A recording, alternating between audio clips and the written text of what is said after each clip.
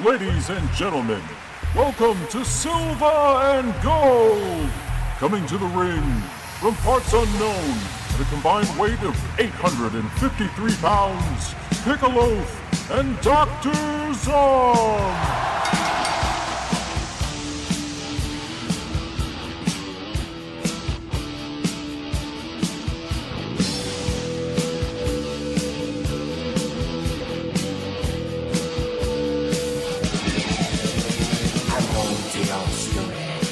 You don't wanna be at. This ain't no home sweet home. It's a home sweet misery. We knew when we got here. They try to put us away. But when they see us walk down the street, they ran the other way. That's free Atlanta, GA. That's free in the whole USA. That's free, nasty and hot. The further down block you went, the better it got. Blah, blah. I just totally got sidetracked. A video was on my screen, and I was totally not paying attention. But we're welcome to Silver and Gold. This is the loaf, and with me, Dr. Zom. Yeah, it's been a while since PS has grazed our grazed our ear holes. Grazed in our ear holes. We are getting old. We got some things to graze on in there. This week we're back to the double features. This won't last long. Probably won't do it again next week, but we have a high school sports, high school athletes, a coming of age in the high school athletic field. Double feature, baby. Vision Quest from 1985 and All the Right Moves from 1983. Two movies I had never even seen before. Vision Quest had been on the radar. All the Right Moves, tell you the truth, never heard of it. Never heard of it. You were so sheltered. Kind of like most people with our show, I had never heard of this at all. So, drama, romance, sport. Released on my birthday in the year of 1983. I was 7. Okay, we'll get to those soon. Zom, how are you, sir? I are fine. Yeah. It's great. It's been nice out. Got to go ride on the motorcycle and just chill like a villain. Pretty boring week for me. Really boring week. New iPhone comes out tomorrow, so that's exciting, I guess. I don't have to work for a change. Yay! I'm excited about that. I ordered a new case because I'm going to get the new phone this time. I used my Photoshop skills and cut out a piece of the Street Fighter, the Sonny Chiba Street Fighter movie poster, and finagled that onto a case. So that's on the way. So I'll have some of the Chibber on my cell phone case. Yeah. Other than that, I've been just still reading, not watching a ton of movies, and doing whatever, going to work. Eating shitty food and coming home and sleeping. Yeah. Yeah. That's just life once you get to be a certain age, you know. Yeah, and I hit that about 2-3 years ago. So yeah, you're done. It's all over. Yeah, you know, what was that Tom Cruise movie that they changed the name of a billion times about like restart, die, kill, live, die, repeat, yeah. Edge of Tomorrow. Yeah. Why the fuck did they do that? I mean, Jesus Christ.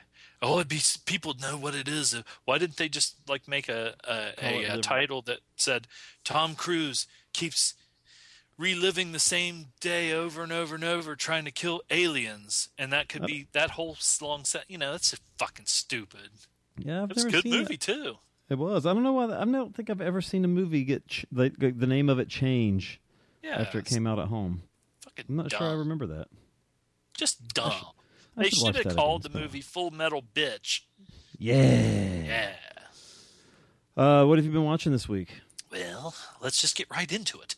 Okay. I watched a movie with Richard Gere and Kim Basinger and Uma Thurman and Keith David, and it's called 1992's Final Analysis. And Richard Gere is a sexy psychiatrist. And let me tell you something, people. I bought this for $2.22 in Indianapolis, Indiana, and I have not seen it since it probably came out. Kim Basinger is so stunningly good looking that when she appears on the screen, I was like, holy shit. Okay. Then she has a sex scene with Richard Gere, and he's on top, and you see like his naked ass kind of doing the thrust thing, and I was like, holy shit. His ass was like a woman's ass. And then her boobs were like a woman's boobs, so I got confused. That's weird. But then but then the person that stole the whole movie was Eric Roberts. Dig it. And he was a real, just, I don't know. He played Kim Basinger's husband, and he made her do stuff to him when she didn't want to, and it was really cool. And but it wasn't bad. It wasn't bad. I'm still trying to figure out. Keith David was a cop, and he has something that he's in his mouth all the time, and I don't know if it was like a Slim Jim or beef jerky, or if it was a little cigar. Cigarillo. Yeah, but you don't touch another man's fries. It's not a bad movie. It's not great or anything, but it's a definite. When you watch it, it's kind of has that late 80s feel. You know, the what do they call it? Is that like a thriller, an erotic thriller? Erotic thriller, yeah. Yeah, erotic. You know what's now that you say that? Yes. I dreamt that I and now I'm totally blanking on the name of the movie again. It was really weird in this dream. I dreamed that not Basic Instinct. It's one I watched recently, Fatal Attraction With Michael Douglas and Glenn Close. Yes. I dreamt that I was at a party and I met Glenn Close. Ooh. And I really wanted to tell her how much I enjoyed Fatal Attraction because I had just seen it the first time. And I was like, I really loved you and in my brain, I could not fucking think of the name of the movie. And I was like, in the dream, there was just this awkward pause for like a minute where I'm just like, hey, what's up? Hey, and then I woke up. I thought you were going to say like you were at a party and she came over and like started hitting on you and wanted to fuck you, but you were like, oh my God, I know what she did like to that rabbit. Speaking of dreams, okay, now I'm sure I've mentioned on this podcast before that I have these strange, I think they're dreams, of like bugs crawling on the wall and spiders and shit like that. I'm laying in bed and I swear to God, now I say this every time because I think I'm awake, but I'm pretty sure that I'm asleep and I just don't realize it. I'm in the room, bedroom I'm in right now, and I see this fucking blackbird. And I'm like, oh my fucking God, how in the hell did a goddamn bird get in here? Now what am I going to do? And it flew across the room, but it like stuck to the side of the wall up by the ceiling. And then as I sit there and looked at it, I was thinking, how am I going to get this fucking thing out of here? Did I leave the window open or whatever? And it just disappeared. And that's what usually happens. I'll see something, and when I stare at it, then it just disappears. But I'm wondering, okay, it's either some kind of deep psychological problem that's causing me to have these all the time, or it could be the medication I'm on, or maybe there are ghosts and stuff like that, and this fucking house is fucking haunted. So I don't know.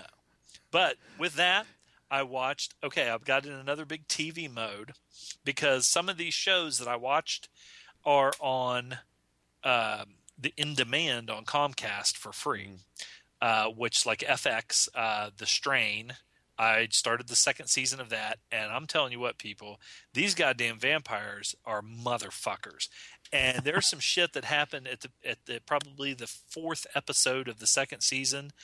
And I was like, "Oh my God!" I mean, it was just awful. What the But this, I like the show, and it's based on I think it's based on a graphic novel. So I've been following that one. Some people hate it, but I like it. I like it. I watched, finished up the first season of Gotham, and the second season actually just started. And I missed it the first night it was on, which was Monday night at I think 8:00, and so because I thought it was on at 9, and so then I looked and like a day later, 2 days later, it's on. That episode is on Comcast So I watched that. It's Gotham: Rise of the Villains, and it was fucking good. I dig Jim Gordon. He is cool and badass. Daddy-o. Yeah, Daddy-o. Let's see. The next thing I watched, I started a new series called Minority Report, based on the Philip K. Dick book and the movie. Now, it's got... Did you see Inside Llewyn Davis? Yes. Okay, you know the soldier guy that Llewyn really can't stand because he's real wholesome. Yeah. He's like he's like the main like seer or whatever, precog. Uh-huh. And then this chick, Megan Good, holy shit. Whoo, wow, is she fucking hot. She has a nice body. She's a cop, and she has those eyes that, like, the mechanical eyes and shit. And then this dude, Nick Zano, who was in, like, I think it might have been that one movie where the guys in the car have a CB radio. It's like him and Steve Zahn, maybe, and they're fucking with the trucker, and the trucker starts stalking him. But he reminds me of Brad Pitt in this. And so anyway, so far it's pretty good. I'll watch it again. Now, does it pick up, like, does it run? Is it the same story as the movie? The gist of it is that I think there were 2 or 3 precogs, and they like escaped. So it's kind of a parallel kind of. It's a different story, just kind of set in the same. Davis is one of when he was a kid, they escaped, and he's one of those ones, and he still sees those visions and shit. And so then he's haunted by him, and he wants to help, but he doesn't want to get captured or caught. And then that Megan Good, with her fine ass and everything else, is a cop, and so she's kind of working with him. Let's see. And then there's some other thing right at the end. It was the first episode. Right at the end, they threw in something that's kind of different. And I was like, ooh, this could be compelling. I did watch The Killing of a Chinese Bookie. Yeah. Now, I will say this. I think... now, I guess on the Criterion, there's 2 versions. There's the first version that he put out, which was really long. Yeah. And then the second version, which is one he cut, and then they moved things around. Now, I think this one had to be the long one. It was like 2 hours. Because it was fucking long. And there was some shit. I know what Cassavetes was going for when he would show, like, a lot of the acts and shows and stuff, because they were really bad and everything, but it was just showing what was going on and that lifestyle, and that the acts were pretty crappy and everything. There were some fine ass fucking big boobies in this. And but I do think it could have been trimmed down. Yeah. And I did like Tim Carey. What's his name? Seymour Cassel didn't bother me that much. He didn't bother me either. He just didn't seem very tough to me. Yeah. He's not a scary person, even though he was supposed to be one. Yeah. But sometimes those are the ones that can get you. Watched Harry Tracy, The Last of the Wild Bunch, with Bruce Dern and Gordon Lightfoot, the singer. It's a pretty good movie. I bought that one at Horror Hound 2. Haven't seen it in a long time, and it's pretty good. You know what it reminds me of? When you think of the Wild Bunch, you think of William Holden, Ernest Borgnine, and all that stuff.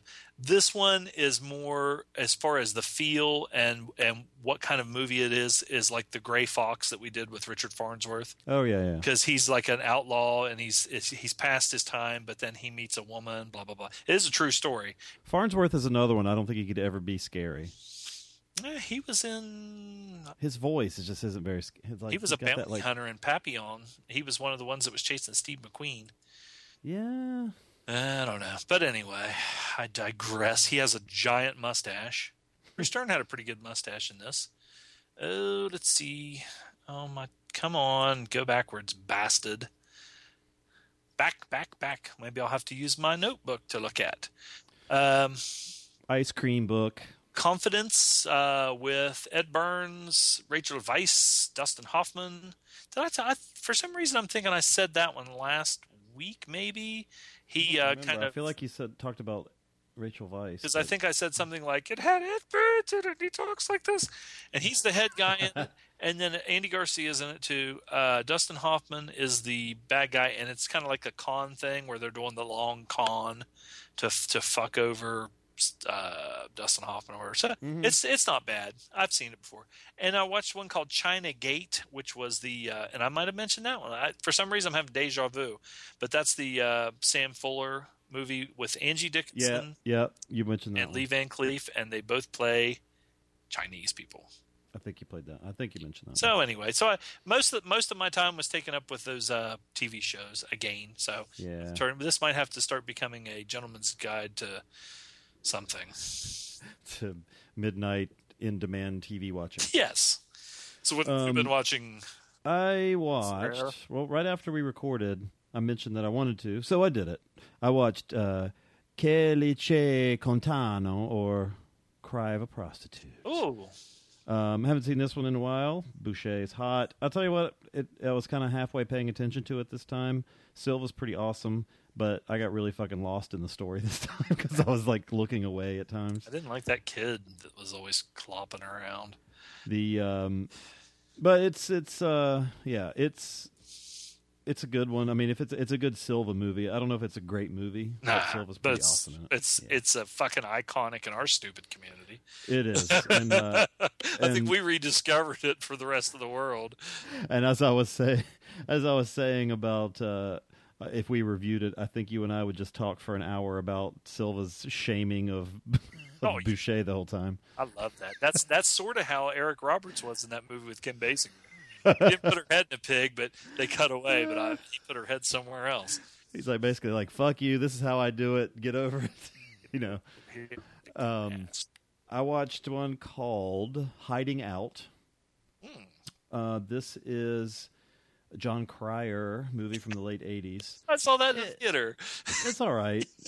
He's I'll tell you what, he still looked more like a high school student at this time than he did a fucking like mid-30s or late 30s Wall Street broker who was supposed to. They tried really hard with the beard for him, but he just had a baby face still. Basically, a stockbroker he's supposed to testify against some mob boss for some reason, but they start trying to knock off him and his friends, so that he's put into protective custody, and I'm not sure exactly why he keeps trying to get away from protective custody, and he decides to hide out at a high school with his cousin. I'm not sure. Yeah, nobody would suspect. What's that? Nobody would suspect. I guess, but like you think the cops would be a little more protection than you know how pigs are. And his sister. So I don't know how old he was supposed to be, but the woman that played his sister looks like she was about 60. I thought it was his mom. I thought it was his aunt at first, but maybe he was a mistake. I don't know. It was. I mean, whatever. It was an '80s movie. It's fine. I feel like I watched another kind of '80s something, but I didn't write it down, so oh well. Now that when I talked about that one, I went to the theater and watched Black Mass. No, the new Johnny Depp movie. The movie's pretty good. Johnny Depp is fucking horrifying. Mm-hmm. Good horrifying. Like, I tell you what, Whitey Bulger was just a disgusting human being. He probably still is. Yeah. Kevin Bacon makes a little appearance there. Peter Sarsgaard is real creepy and slobbery in it. He's not in it for long. It's mostly Johnny Depp and Joel Edgerton, and Edgerton's having a year, man, because he was in that other The Gift movie, and I think he even wrote and directed that one. He's good in this one. He plays John Connolly, the friend FBI agent. I don't know if everybody knows the Whitey Bulger story. This is based on the whole thing. It really goes back. I guess it starts in the mid '70s, and the whole story. Not really to spoil it because there's been documentaries and everything, but that Bulger was kind of, I guess, enabled by the FBI because they wanted bigger fish, so they kind of let him get away with stuff in order to get closer to the Italian mafia in Boston. It's like how the GGTMC let us get away with so much shit. Yeah. Because we What? And then we just take over. Yeah. We're yeah. like attack dogs or something. I tell you what. I thought the makeup was pretty good for Depp. Like you'd have to really look close sometimes to think it was him. His eyes looked really creepy because they had blue contacts. And but yeah, he was a pretty disgusting. How much was Kevin Bacon in it? Quite a bit. Nah, not too much. He was kind of he was Joel Edgerton's boss, so he just had a few scenes where he was just pissed and yelling at him. So. I like Bacon. Yeah. But yeah, it's a good movie. It's worth checking out. It's not like it's no Goodfellas, but it's well, someone said that the guy he borrowed heavily from Scorsese as far as like playing the rock music from the time or whatever with this. I guess it didn't feel kind of like that. It didn't feel as stylistic. And then the one scene that they showed in the trailer was almost exactly like the Joe Pesci. Oh, do I make you laugh? Do you think I'm funny? You know. Yeah. That you happens. Know what scene I'm talking about? That happens pretty early in the movie. So. Yeah. But even that scene in the trailer, I was like, "Oh God, what a ugh." Yeah, he's creepy. I checked out. Well, didn't check out. I'd seen both of these before. I watched. These kind of go hand in hand for me for whatever reason. Singles and Reality Bites. Yeah. Similar kind of movies. Early 20s Gen Xers kind of doing their thing, not having good jobs and trying to be. It's like 90s romantic comedies. These kind of set the bar, I'd say. I mean, they're fine. So Cameron Crowe did Singles. Fucking Matt Dillon is so good. And when that came out, I really liked it. And then some of these friends that were friends of my girlfriend at the time just hated it because they said it was trying to represent the grunge, lifestyle and everything, and it got it so wrong. It was total bullshit and all this stuff. And I'm like, I don't know. I mean, maybe it got grunge wrong. I didn't know. I mean, I'm from North Carolina, so grunge here was fucking. I would park in the morning at high school next to a cow pasture and tie my fucking flannel shirt around my waist. So I don't know how grunge it was, but we listened to the music and that was Alice in Chains was in it. Who else? Good music. Soundgarden made an appearance. So, and then Reality Bites. Ben Stiller directed that one. I didn't even remember. Winona Ryder was just fucking beautiful back then, and Ethan Hawke was not too shabby either. If you caught her shoplifting back then in your store, would you let her go? I wouldn't have. I would have looked the other way. Take it. No, I don't know. It's blackmail her. She never did that much. I mean, she's not my type. She's my type in this damn movie. She's the girl in high school that would probably have liked me, but I wouldn't have given the time of day to because she wasn't like, I don't know. And then like 8 years later, you're like, a slut or a fucking bad girl. Rocker. That in the same instance wouldn't have anything to do with me. Yeah. There's a so in love. Giamatti makes an appearance I totally forgot about in Singles. Paul Giamatti, because they're at a bar or at a coffee shop, and they look over, and there's these two people just like making out in the middle of the coffee shop, and it's fucking Paul Giamatti with somebody, and he stop and look at him and go, "Why don't you take a picture?" Or yeah, something. I didn't know that was him. I remember it now. Like, what a weird choice for someone, because he looked exactly the same, just skinnier. So. Yeah, he was nobody then, though. Yeah. The only other thing I watched. I tell you what, I watched one movie, and I can't even remember the goddamn name of it. Some Asian thing, and I was confused. They were, like, stealing a golden Buddha or something, and, like, it was pretty bad. I mean, it was entertainingly bad a few times, but I just kept getting lost. I'm like, what is this shit? Wasn't that Joe Don Baker? Hard something? I forgot. Some Filipino movie. Oh. The only other thing I watched and paid attention to was Shorinji Kempo, or The Killing Machine. Sonny Chiba. Not good. He's all right in it, I guess, but it's more of a drama than an action movie.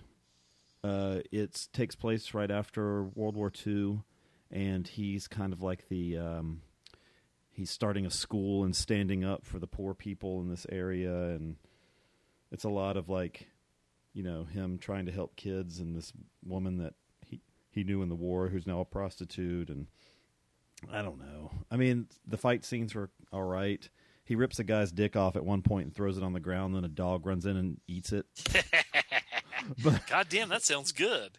Well, yeah, if you think that, but then you have to sit and watch him like sitting bedside with somebody for 15 minutes. It's like, eh. So it was all right, not great, pretty average. Chipper. That was it. That's all I watched. I didn't watch any TV. I watched wrestling this week. There was a pay-per-view. It was all right. And what was the big main event for that one? Oh my God. So Seth Rollins, it was a double main event. Was that the thing with Kane and the coming through the ring? No, that was on Raw last night. Oh, okay. Or on Raw Monday night. So Seth Rollins had 2 matches in one night. He had to defend the U.S. title against John Cena, and then immediately afterwards, I've never seen him do this. Immediately afterwards, he had to fight against Sting for the world title.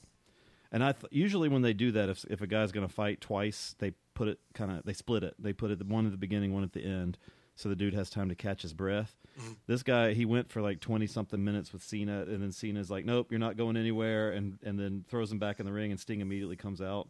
And this guy, man... I thought I heard Sting got, like, injured, like... Yeah, really bad. It was like scary, because that's why I said, oh, fuck, a minute ago, because near the end of the match, Rollins does this thing where he picks him up, kind of a powerbomb move, but throws him into the turnbuckle back first. Uh-huh.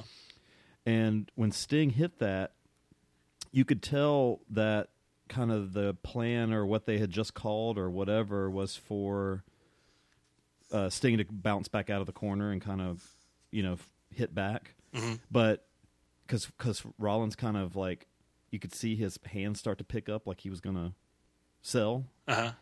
And Sting just like, he took one step out and then immediately like went down to a knee. Ew.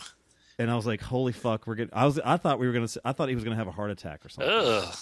Because like he couldn't stand up. And it wasn't like I'm out of breath. It was sudden. I wonder if it was his neck or... that's what they... Meltzer, I think, said he hurt his neck or something, like upper back or something. He's pretty old. I wonder how old he is. 56. Oh, shit. That's fuck. I mean, I mean, he took... Once you reach a certain age, that's like Lawler and Funk are going to wrestle at something like this weekend or something. But all they're going to do is like punch and kick. Well, yeah, they're going to do like Bobby Fulton does, where he just does, or the Rock and Roll Express or whatever. But no, Sting he did a spot through the Spanish announce table. That's stupid. He did a fucking cross body off the top rope onto the floor. And like, I was just, and then, so he kind of stood up after that, and they called the doctor in, and Rollins was trying to like, I don't know if he was bothered by it or what, but he was kind of like saying, like kind of laughing like a heel would. And they restarted, and he threw Sting to the ropes, and there was a little thing, and Sting fell over again. Ugh. And then they kind of just wrapped it up. It was like a reversal, like Sting. Maybe he had a pinched nerve or something. I don't know. He tried to do the Scorpion Deathlock, and it looked really bad. Like he couldn't sit back. Like he was just hunched over. Remember when Owen Hart gave Austin that pile driver thing where he does like a sit out, and Austin was like that. It was almost like he was like a wet noodle. Yeah, and then so they rolled up, like just did a little schoolboy pin, like he reversed another Scorpion Deathlock, and it just looked bad. And I was like, oh my god, we're gonna fucking read about Sting like died after the match or something. But I think it was an injury that was hurting bad enough that was keeping him going. But I was afraid, like Lawler fucking wrestled on Raw a couple years ago and had a heart attack, and that's what I was afraid it was something. But shit, I fucking almost had one last time we recorded. You got to know when to quit. Yeah, it's just a lot of stress. But it was kind of scary. But I mean, the show was all right. But that Rollins, man, that guy he's got the fucking lungs of Ric Flair. Maybe that guy just doesn't stop. He's one of those CrossFit guys, and he just keeps going and going. We're sort of like that. Yeah, we just don't shut up. So we're like the CrossFit of. I don't know though. I'll tell you what. Let me tell you something, people. Listen up. We have been notorious at points in time where some of our, I guess, mentors told us that our show was a bit bloated. But there's a podcast called The Cult of Muscle, and from what I understand, they put out some mega shows, 5 hours or something. Yeah, speaking of lungs. Those guys are young, though, Yeah, they're young, dumb, and full of cum. Have more to say. They have more. Sometimes, some of these podcasters, I listen to some of these podcasts, and they're like, fucking breaking down these movies and talking about like all this shit, and I'm like, I feel stupid. Like our show's stupid. Yeah, that's our shtick. Fat and stupid. You know what? That's a good shtick to have because then we can say it's shtick. Yes, it's all an act, people. Yeah, it's an act. All right, let's take a break. What do you want to do first? You want to go chronological? What's chronological? What's first? Football. Football? Okay, yeah. Let's do football. Yep. All right, let's take a break and we'll come back and talk about Tomcat in All the Right Moves. We'll be right back.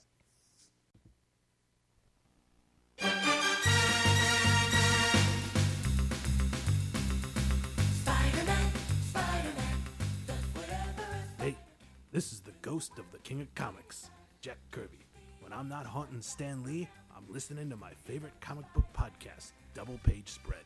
Each week, Wendy Freeman talks to creators like Cullen Bunn, Mark Waid, Evan Dorkin, and more. She is one cool dame who knows a lot about comics. So when I'm at my drawing board in heaven cranking out Fourth World pages, I'm listening to Double Page Spread, available on iTunes, Libsyn, and the Stitcher Network. He arrived just in time.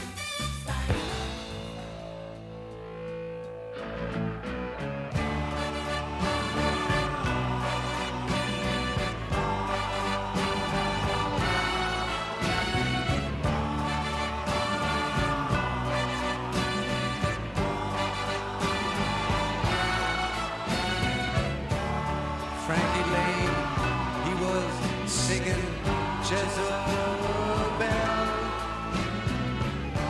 up in the Iron Cross to my lapel. I walked up to the tallest and the blondest girl. I said, look, you don't know me now, but very soon you will. All right. All the right moves. Old Tomcat is a baby face. Do you want to take the lead on this one? Yeah. All right. I'm going I to can do that. synopsize. A high school footballer desperate for a scholarship and his headstrong coach clash in a dying Pennsylvania steel town. The tagline is, he has everything at stake. He can't afford to lose. He's got to make all the right moves. And this also made me laugh. The keywords, the plot keywords on IMDb: female full frontal nudity, male full frontal nudity, football, scholarship, and coach. All right, Zom, both of these were your picks this week, but what did you think of All the Right Moves? Well, okay, I saw this. This was a junior year in high school, and of course, everybody went to see it because it was like the big movie at that time. And you're in high school and you're doing all this shit, and you can see, we didn't quit, you quit. Anyway, so I have a lot of memories about All the Right Moves. This is like, this is really. He was in. Oh, man, he was busy this couple years. So he was in All the Right Moves, Risky Business, Losing It, and The Outsiders, all in 83. Yeah. And then Taps and Endless Love, which I've also never heard of. Oh, Taps was good. Sean Penn was in that. Timothy Hutton, George C. Scott. Brooke Shields, and... Oh, he must not be in Endless Love very much. Nah, he was kind of like a sort of extra, not an extra. He had like some lines, but he was a friend of like somebody, high school guy or something. But anyway, okay, now when watching this movie the other day, it definitely reminded me of why I hated fucking coaches. Yeah. Why I hated high school. Why I quit playing football after 2 years. I mean, to tell you, they have it down fucking perfect. Okay, now, there's a lot. I mean, there were things about like playing football and stuff like that were fun, but then they suck all the fun out of you and try and turn you into a Nazi Waffen SS fanatical maniac. And when they are out on the field, and Craig T. Nelson is the coach, and he's perfect because he is a dick. He is a fucking asshole. And he carries around. It looked like a riding crop for a little while. I think it was a golf club. Well, I thought it. Yeah, he had a golf club eventually, but I feel like he had a crop at the beginning. Maybe I saw it wrong. He was a Nazi. He cracked it on the side of his pants. You will run the 3-4 defense. And Craig T. Nelson is a dick anyway. But back then, I didn't know that. Well, maybe back then he wasn't, but you didn't know that much about him. Now he's a fucking drunk and a goddamn radical right-wing fucking douchebag. But he has it down fucking perfect. And that's the one thing I've said, even at work and stuff, we'd be talking about like being in high school and stuff. And I said, there's one thing I couldn't stand is some fucking asshole some douchebag jock asshole who doesn't want to work and just wants to coach fucking football, wrestling, or basketball and pass out a study guide and walk around like they're the king shit of a bunch of little kids. Okay, so that's the way this is. And when he would they used to do this all the time when we played football, where when the coach would come up and be talking to you, he'd grab you by the face mask and shake you around. And I just even seeing that, the rage that fucking came up in my head. You could feel it bubbling, I just want boiling. to fucking punch these fuckers in the face. I've said it 2 times already, so I'll say it again. But they had the whole high school thing down as far as sports.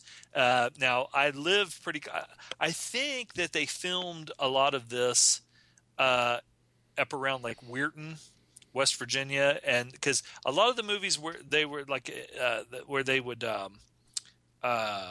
The Deer Hunter and some of these movies where they would talk about being like in Pittsburgh or up around that area, they would film it in Weirton and I think so. I think we got Johnstown, Pennsylvania. Okay. Conemaugh, Pennsylvania. So Pittsburgh and Point Stadium in Johnstown, Pennsylvania. But all that area looks the same. You have the steel mills that are where all the people that work, it's like down here you have all the people worked in the coal mines. Well, up there, everybody, all the parents. Oh man, if the team didn't have yellow on their jerseys, half this movie looks black and white. Yeah, and it's just it takes place in the fall because it's football season and stuff. Yeah, so, there's fucking there's no leaves on it. Like it looks like fucking hell. Yeah, like everything's always muddy. There's smoke in the air, and there's dead trees. And this is a time when in the mid to early 80s when all the steel mills and stuff up there were starting to shut down. And so it was putting all these people out of work and everything, and that was their bread and butter. And the kids, living here, the fucking like Steeler fans and stuff, they talk about how rednecks fucking people from West Virginia are. Go to a fucking Pittsburgh Steeler game and go to a Pittsburgh Steeler game and wear a jersey from the other team, and you will find out what rednecks are. You hear that, Sammy? When you go downtown, you're going to go downtown up there, so they have their own lingo and shit. It's just it's so obnoxious. But Cruise is good in this. Yeah. Leah Thompson was good. Christopher Penn. Everybody in this was good. Now, the Cruise plays Stefan Djordjevic, and so they get that down because a lot of people up there are ethnic. They're like the coach even says the Polacks, the Italians, and the African Americans. Yes, African Americans. But he doesn't say that. So anyway, not even close. they are on this football team, and that's what everything's kind of centered around. You know, the guys on the football team are a real close-knit group, and they all have their little girlfriends. It does take me back because I remember the exact same thing where, you know, you'd wear your jersey on fucking the day of the game. You'd wear your jersey to school, and you'd have your little girlfriend who was either like a cheerleader or in the band or something like that. And they, you know, it was just, this is perfect movie for all that shit. And they are going to play this one team that is like the king shit team where all like, and it's sort of more where the rich kids go. Or the what they perceive to be the rich kids and everything. So the coach uses that, and he says, you know, they think they're better than you, and blah blah blah blah blah. And they probably are. Stefan wants to get a scholarship because, and that's the way a lot of the guys on the team are. It's their only way out because their families are all poor, is to get a football scholarship so that they can go. And of course, he can't just be some knucklehead football player. He's like into engineering and shit. And but it is kind of sad because even Leah Thompson, she wants to go to college too, but she knows that she's probably not even going to get to go because she can't afford it. Yeah, she can't afford it, and the jocks are the only ones that have a chance because they can throw a ball and kick it or whatever. But they're like really, they have their, and that's another thing about a movie like this is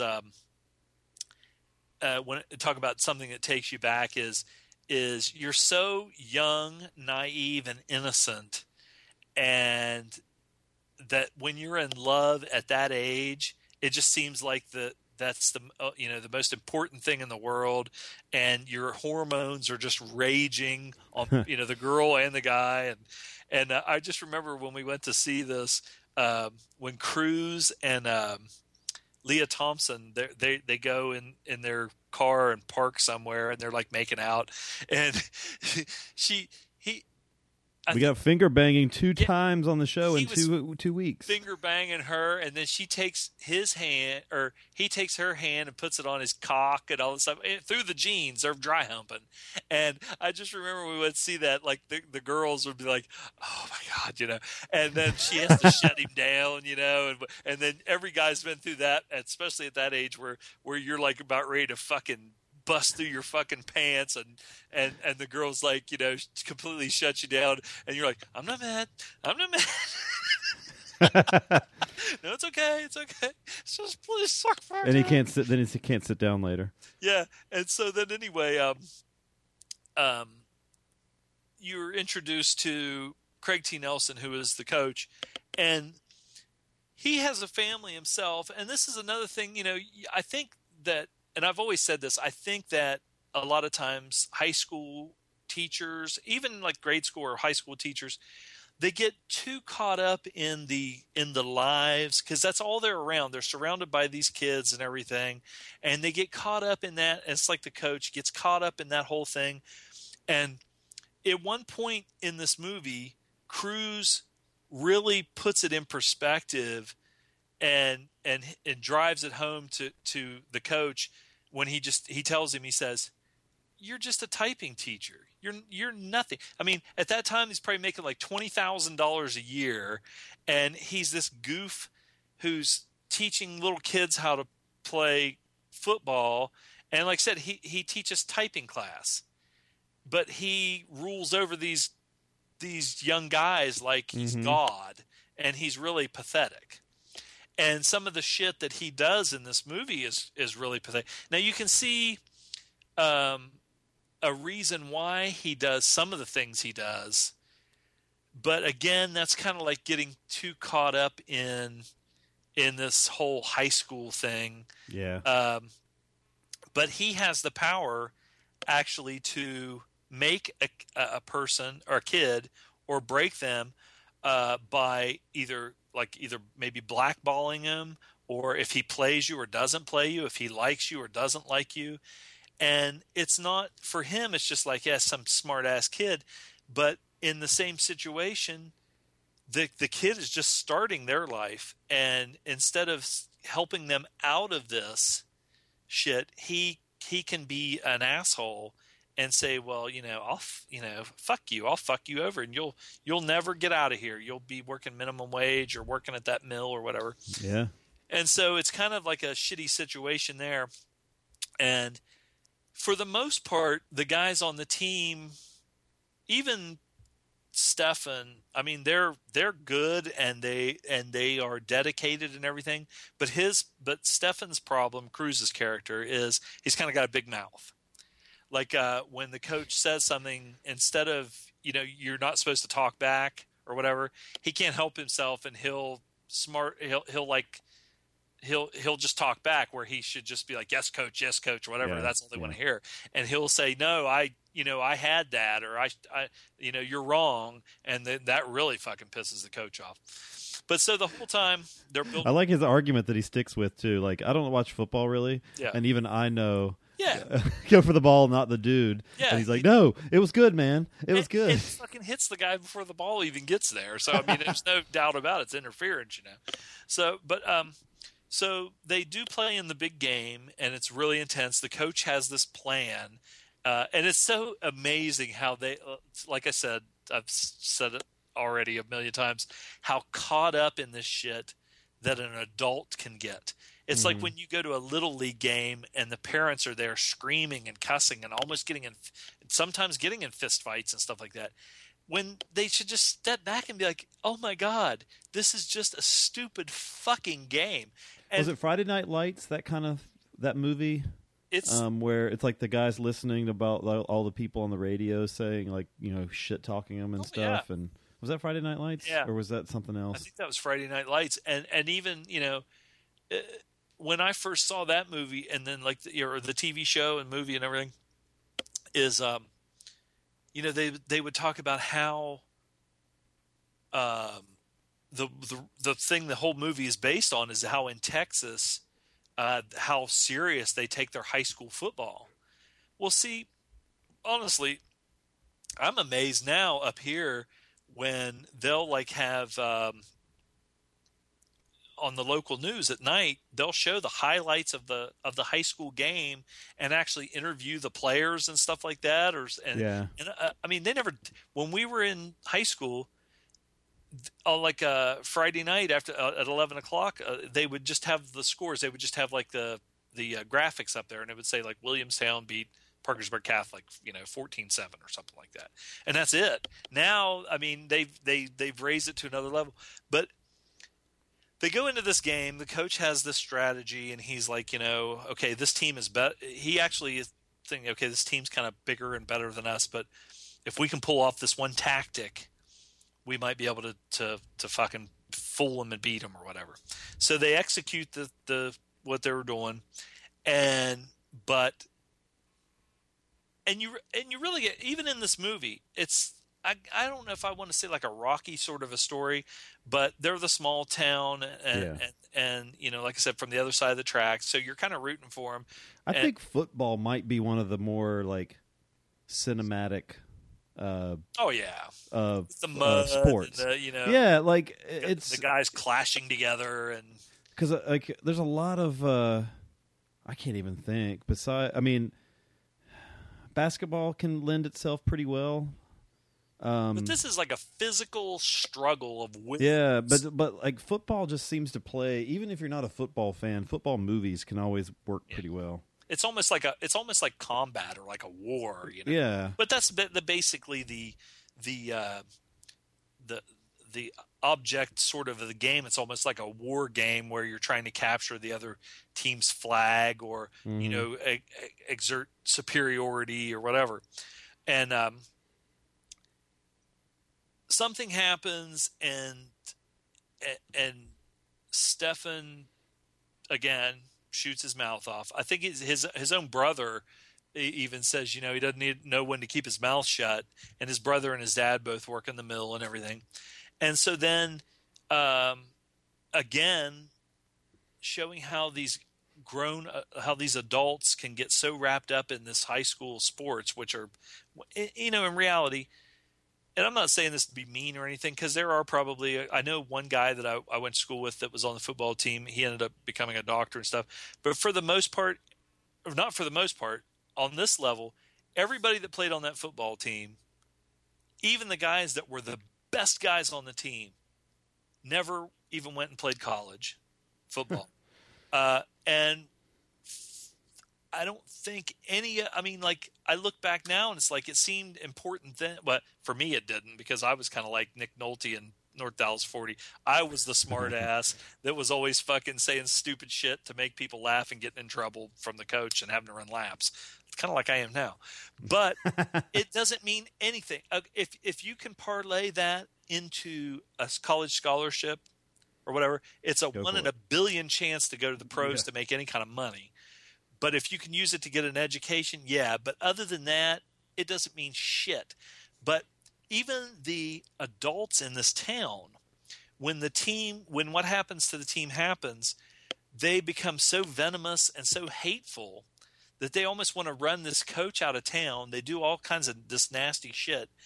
And just by accident, almost like a wrong place at the wrong time kind of a thing, Stefan is involved in it, and then he's fucked. Because the coach, and that's the one thing where he kind of mouths off because he's disappointed in the. I actually just stood up and took a cobweb off my ceiling that was probably big enough for that black bird that was in here. I bet that's where the spiders are coming from. They're originating in that. Oh, believe me, there's probably enough spiders in here to creep me out. But he runs his mouth and pisses the coach off.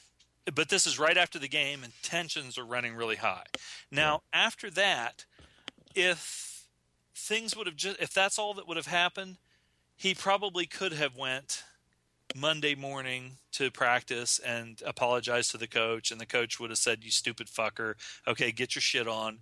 And you're going to run laps until you fucking drop or whatever, but you're back on the team," because he kicked him off the team. But something happens and he just fucks himself. And he's like the only adult in the fucking situation. Yeah. And the coach, he doesn't know. That's one part where I really vividly remember from this movie is when Cruz goes. They're starting practice, and he's got his Letterman jacket on or whatever, and he goes just to talk to the coach because his dad told him, "You go apologize to the fucking coach, you dumb fuck, and you get back on the team." Blah blah blah blah. Because he's very good, and he's he gets offered a scholarship and this and that. But he doesn't know that the coach saw him do what he did, right. And so he's like being real humble and "I'm sorry, coach," with his head down already. And the coach, there's this pause, and the coach goes, I saw you there, and then Cruz, the one part is when Cruz goes, man, because he knows that he's totally blown it, and he gets pissed, and he goes, "You know what? You're fucked, man." And Craig T. Nelson just without it, just goes, "No, son, you are." And that was just awesome, because even though Craig T. Nelson was a dick, the shit that happens to him and they basically vandalize his house and everything, and his wife and his kid are there and everything. And so you have a thing that reminded me of Derek Zoolander. Did you see Zoolander? No. I have not seen the whole thing. Ben Stiller is this male model, and he almost looks kind of like Tom Cruise. And he decides he's not going to be a model anymore, and his dad and brothers, who are Vince Vaughn and some other guy, and John Voight is the dad, and they all look exactly the same. They have black coal shit all over their face and this fucking stupid-looking haircut. And so he shows up at the coal mine looking like Adrian Street. Oh, with his famous picture at the coal mine. And he shows up and he's like, "I want to come work with you, Papa." And the dad's like, all the other guys from the coal mine are standing there, and the dad is mortified because he's fucking so embarrassed that this is his son. Well, that's like Cruz goes to work in the mill. There's sparks and he's shoveling stuff and everything. And so anyway, but so it's kind of stupid. But, oh, hey, Vida sent me a contact request, and so did Velvet Skirt 47. Oh, Velvet Skirt. Ooh, I better check that out. She might be a hot lady. He was his job he got was helping to help like tear down this big. I don't know what the tool is called, like the thing that melts the steel. Yeah. They were taking apart one of those, so. It was kind of like shit work. Plus, it was just the mill was closing, so Yeah. it was just it's kind of like tearing down the job that you wanted to have, or so. Way that you thought you had to have. You have Leah Thompson in this, and she's very young. I just saw her after I watched this. Like 2 days later, she's on CSI, and so is Elizabeth Shue. And let me tell you something, she is still fucking hot. And I was like, is that Leah Thompson? Which Leah Thompson is pretty. Yeah. She does have like a forehead that you could land the plane in Con Air on. She has a big forehead, but she wears bangs, so it's kind of like Betty Page. Betty Page always wore those bangs because the guy told her, he said, "You have a big forehead, wear those bangs." So if you see Betty Page with her hair pulled back, you see she's got a big forehead, kind of like Rihanna. This is just going everywhere; it's all over the place. Rihanna, Yeah. finger banging, Finger banging. But so Leah Thompson loves Stefan, but it's like I said, it's that high school love. It's very intense. It's so intense that you can't even stand it, but it really doesn't mean shit. And because she even knows, like she says, well, they might. Chris Penn ends up meaning a little something. And Chris Penn looks good. I saw another one with him recently. This another movie with him right around the same time. This was another. This might have been a Cameron Crowe movie, Wild. Yeah. Was it? Wildlife, which was a year after this. Oh, he was in Footloose. Yeah, he was the big dumb guy with the cowboy hat and the Rumblefish. Fuck, he was busy in this time period. But too. it's sad to watch some of these, like when you see how young and he was fit and everything, and then how he became so obese and a drug addict and everything, and now he's dead. But very dead. Very, very dead. There's a love scene where it's funny when chicks, especially in high school, finally decide to give it up. Yeah. And for what reason? It's got to mean something, man. Yeah, I like that. They're so stupid. I like. This is like a small thing, doesn't mean really anything, but I like that they didn't make her like a cheerleader, that she was in the band. She was a band geek, yeah. Even though when she stood down on the corner playing her sax, it reminded me of John Cusack holding the... Oh, that was really corny. Yeah. And I'll tell you what, I'm not ashamed to admit this. I paused this during that sex scene, and it wasn't on her tits. I was pausing it when he was getting into bed because I wanted to see if you could see his balls between his legs. So you get this view. So Leah Thompson takes her top off, and I wasn't expecting that. I was like, holy shit, Leah Thompson's tits. And then Tomcat takes his pants off, and there's pubes. And I'm like, there's naked Tomcat. His nuts? You didn't see his nuts. I don't know how they hit him. He must have small nuts. Maybe it was cold and it was. So yeah, she lays down in the bed and he comes in and he's putting a leg over her, yeah, like getting in there, and he's pulling the sheet up around himself. So you see like straight up ass with some gap in the legs there, and I was like, holy shit! I bet you see his balls. Nope, nothing. That just tells you Tom Cruise must not be very hung. Now I forgot about this at the very beginning when they're playing. If we make the right moves, we make all the right moves, and he gets out of bed with his like underwear on and starts doing push-ups and shit. He kind of walks over to the mirror and like is like flexing, and I was like, oh god, what a dork. And then the one part, like his big thing about his gold cross, which he has. Oh yeah, so he takes the cross. He takes the cross off to fuck, but he tapes it to himself when he plays football. Yeah, well, he's got to have it to protect him. Just like the protect yourself with fucking protect yourself from the baby curse from. He was probably so fucking harder than Chinese arithmetic because she had blue balled him so many fucking times. But he pounded that fucking puss. Now Chris Penn, his girlfriend was a cheerleader, and you know what that means. She gave it up, but she also got pregnant. Oh, sorry, buddy. And I like when Tom Cruise is like, "Hey man, did you get a scholarship?" He goes, "Man, I'm gonna have a kid, man." Because I got He's time for done. that shit. He's done. Now, living in West Virginia, there was two things in this that made everybody go, yeah, which is stupid. Is the one guy Somebody says, went to West Virginia. hey, I got a scholarship, man, to West Virginia.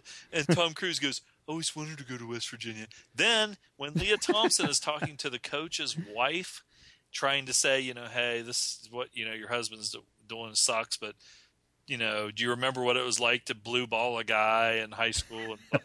And she's the Craig T. Nelson's wife says that she tells the story about how she was in love just like Leah Thompson is with this boy in high school, and then he went away to college and they lost track of each other, and she ended up marrying the coach.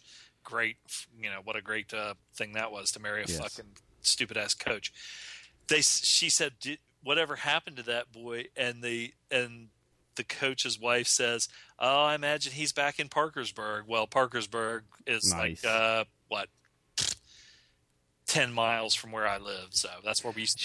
She also said she went to NC State. Yeah, there you go. I went to NC Shit, State. man, for a this couple movie is like, we could have been in this movie. But anyway, I like this movie. I haven't seen it in a long time. To me, it still holds up. It's still pretty good for a teen movie. And like I said, I like they hit everything perfectly, and it makes a good point. And then it's for me, it's a nostalgia thing too. Yeah. Like I said, I just remember those times. Plus, I remember seeing this movie when it came out. That's cool. I think for me, like I said, I had not really heard of it. I mean, I might have heard of it. I definitely had never seen it. My notes literally stop, except for Tom Cruise's balls. Except for I talked about Tom Cruise's balls. My notes stop after the game. Mm-hmm. So you only see one game, and I think that's kind of because I think that's kind of a telling of my kind of feelings, because I was pretty into it, but the second half I feel like starts to meander a little bit for me. So I was kind of losing interest a little bit there. It's like it kind of loses focus almost. It's a coming of age story, but it's like he's growing up and he's dealing with some grown up shit all of a sudden, and then when the grown up shit hits him, then he just kind of was like, brr, brr, brr. And I guess, I mean, that works. He's like, what do I do now? And then the movie feels like, what do I do now? Until at the very end when it's like, oh, everything's whatever. Yeah. Well, that's the thing. It did. I know what you're saying. I don't want to say yeah. But you can't see. Everything doom and gloom. It should. That's like North Dallas. Well, it kind of had the same kind of a football game. If you saw North Dallas 40, where they were winning the game and everything, and then all of a sudden, right at the last second, something shitty happens. And so you're saying that if this movie would have went up to the end of the game, and then Leah Thompson fucks him, and Tom Cruise, you can't see his balls, but then where would you have ended it? I don't know. Well, I don't think it's that it ended in the wrong place. I just think it kind of lost focus a little bit, and then decided, oh, we need to end this. I'm sitting here watching Sarah Michelle Gellar and Selma Blair gif of them French kissing each other. Dig it. And it's pretty good. They should have had that in the movie. I'll tell you, Tom Cruise was very well cast in this because he it's a cocky fucking little. Yeah. He does cocky very well, but he has that look like he could be a bright guy, which he is. I mean, he has a little bit of sleaze, but he's smart. And you never get really the idea of maybe he's putting on an act with the whole sleazy thing. It's hard to tell. Because, I mean, when you're in high school, you're fucking horny all the time anyway. Oh, God. Brutal. Yeah. But I was really surprised. Like, I don't know why. Like, I don't remember his position, if it was safety or cornerback. But, like, I wonder why. Like, I mean, I guess it would have been cliche to have him be quarterback. Yeah. But yeah, pretty much they concentrate on the defense. Yeah, and I was surprised that they made him that position. Maybe he should. I don't know. Well, they should have been a tailback or something. They had to do that deal where Craig T comes up with the goal line defense, where they just God damn, this is distracting. I can't even fucking. As little as I know about football, would it not have been smarter for Craig T to like maybe pass on the last play of the game, just throw it, and then even one of the guys at the bar says maybe the coach should have taken a safety because they were up by 3. Yeah. And I was like, oh shit, that even makes even more sense. So fuck you, coach. It's your fault. Well, he just he got too smart for his own good, so it was his fault. But I mean, we didn't quit you. Oh, I'll tell you another thing in this, just to throw this in here real quick. I always hated when we lost a game and somebody in the locker room would be bawling like a baby. And I'd be sitting there. I don't know if I was a sociopath or what, but I'd be sitting there and I'm like, what the fuck? Why? I mean, like, we had a guy on our team, and if we lost, it was like that. What was the guy's name? Vitsucci or something in this. Yeah, the Italian guy. And he's sitting there, like sobbing. I could never get that into it. No. Maybe it's because I was sitting on the bench. I don't get that into anything. Yeah, there you go. I was like, man, I'm fucking cold. I wish this game would be over. I literally remember saying that one time. I was sitting on the bench and they're playing the game. I looked over at one of the guys on the team and I go, God damn, it's fucking cold. And then one time I had to take I can't remember if I had to piss or I had to take a shit. And I was like, okay, I'm either going to piss my pants or shit my pants, whichever one it was. But the locker room was like you had to walk like, maybe 2 football fields away, and there's all these people in the crowd. And I was like, okay, now people aren't they going to, like, I was embarrassed, but I had to. So I just like walked down the sidelines and walked back to the locker room. I come back and I acted like I was fixing my helmet, like there was something wrong with my helmet. I'll tell you what could have helped this. More Chris Penn. Yeah, and shift his story, because his arc kind of peaks really. I mean, it peaks before the movie's half over. Like, it peaks at the pep rally. Mm-hmm. And if they had kind of shifted him a little bit and kind of had them running parallel, and then the shit falls out with him, then you have Tom Cruise kind of like... Well, he was already fucked at the pep rally. That's what I'm saying. Like, move that back. Don't skip the pep rally. Like, let the realization of what has happened happen after the game. Yeah. So, like, he's all pumped up then, and then the rug's pulled out. Yeah. Pull the rug out from under him. Yeah, fucker. Little fucking douche. That's what you get. And we had this dickhead principal in high school. He was so, like... And I was with like art club and shit. Yeah. And so we would notice like the higher ups real bias towards sports teams or whatever. Yeah. But like even as much like leeway as he would give to football and all that stuff, we still only ever had one pep rally a year. Huh. So I've watched all of these fucking movies, and they'd have a pep rally before every goddamn game, and we'd have one right when school started, and that was fucking it. I remember this coach almost like throwing a temper tantrum because they had a pep rally and nobody was cheering, because we were all like, "This sucks. This is boring." And then, I would always get in trouble. Like, I mean, okay, Jesus Christ. I had this one fucking football coach, and he was a teacher. Now, he was one of these douchebags.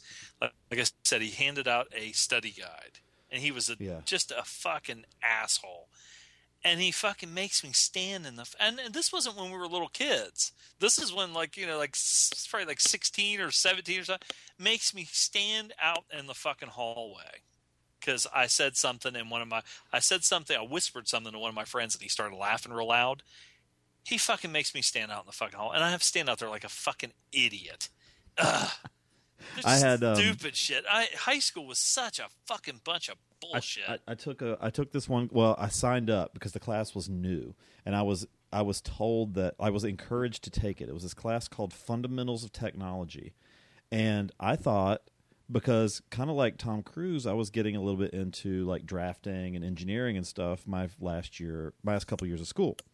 So I was told to take this class because I was going to do like drafting and stuff. So I signed up for it, and it's fucking shop.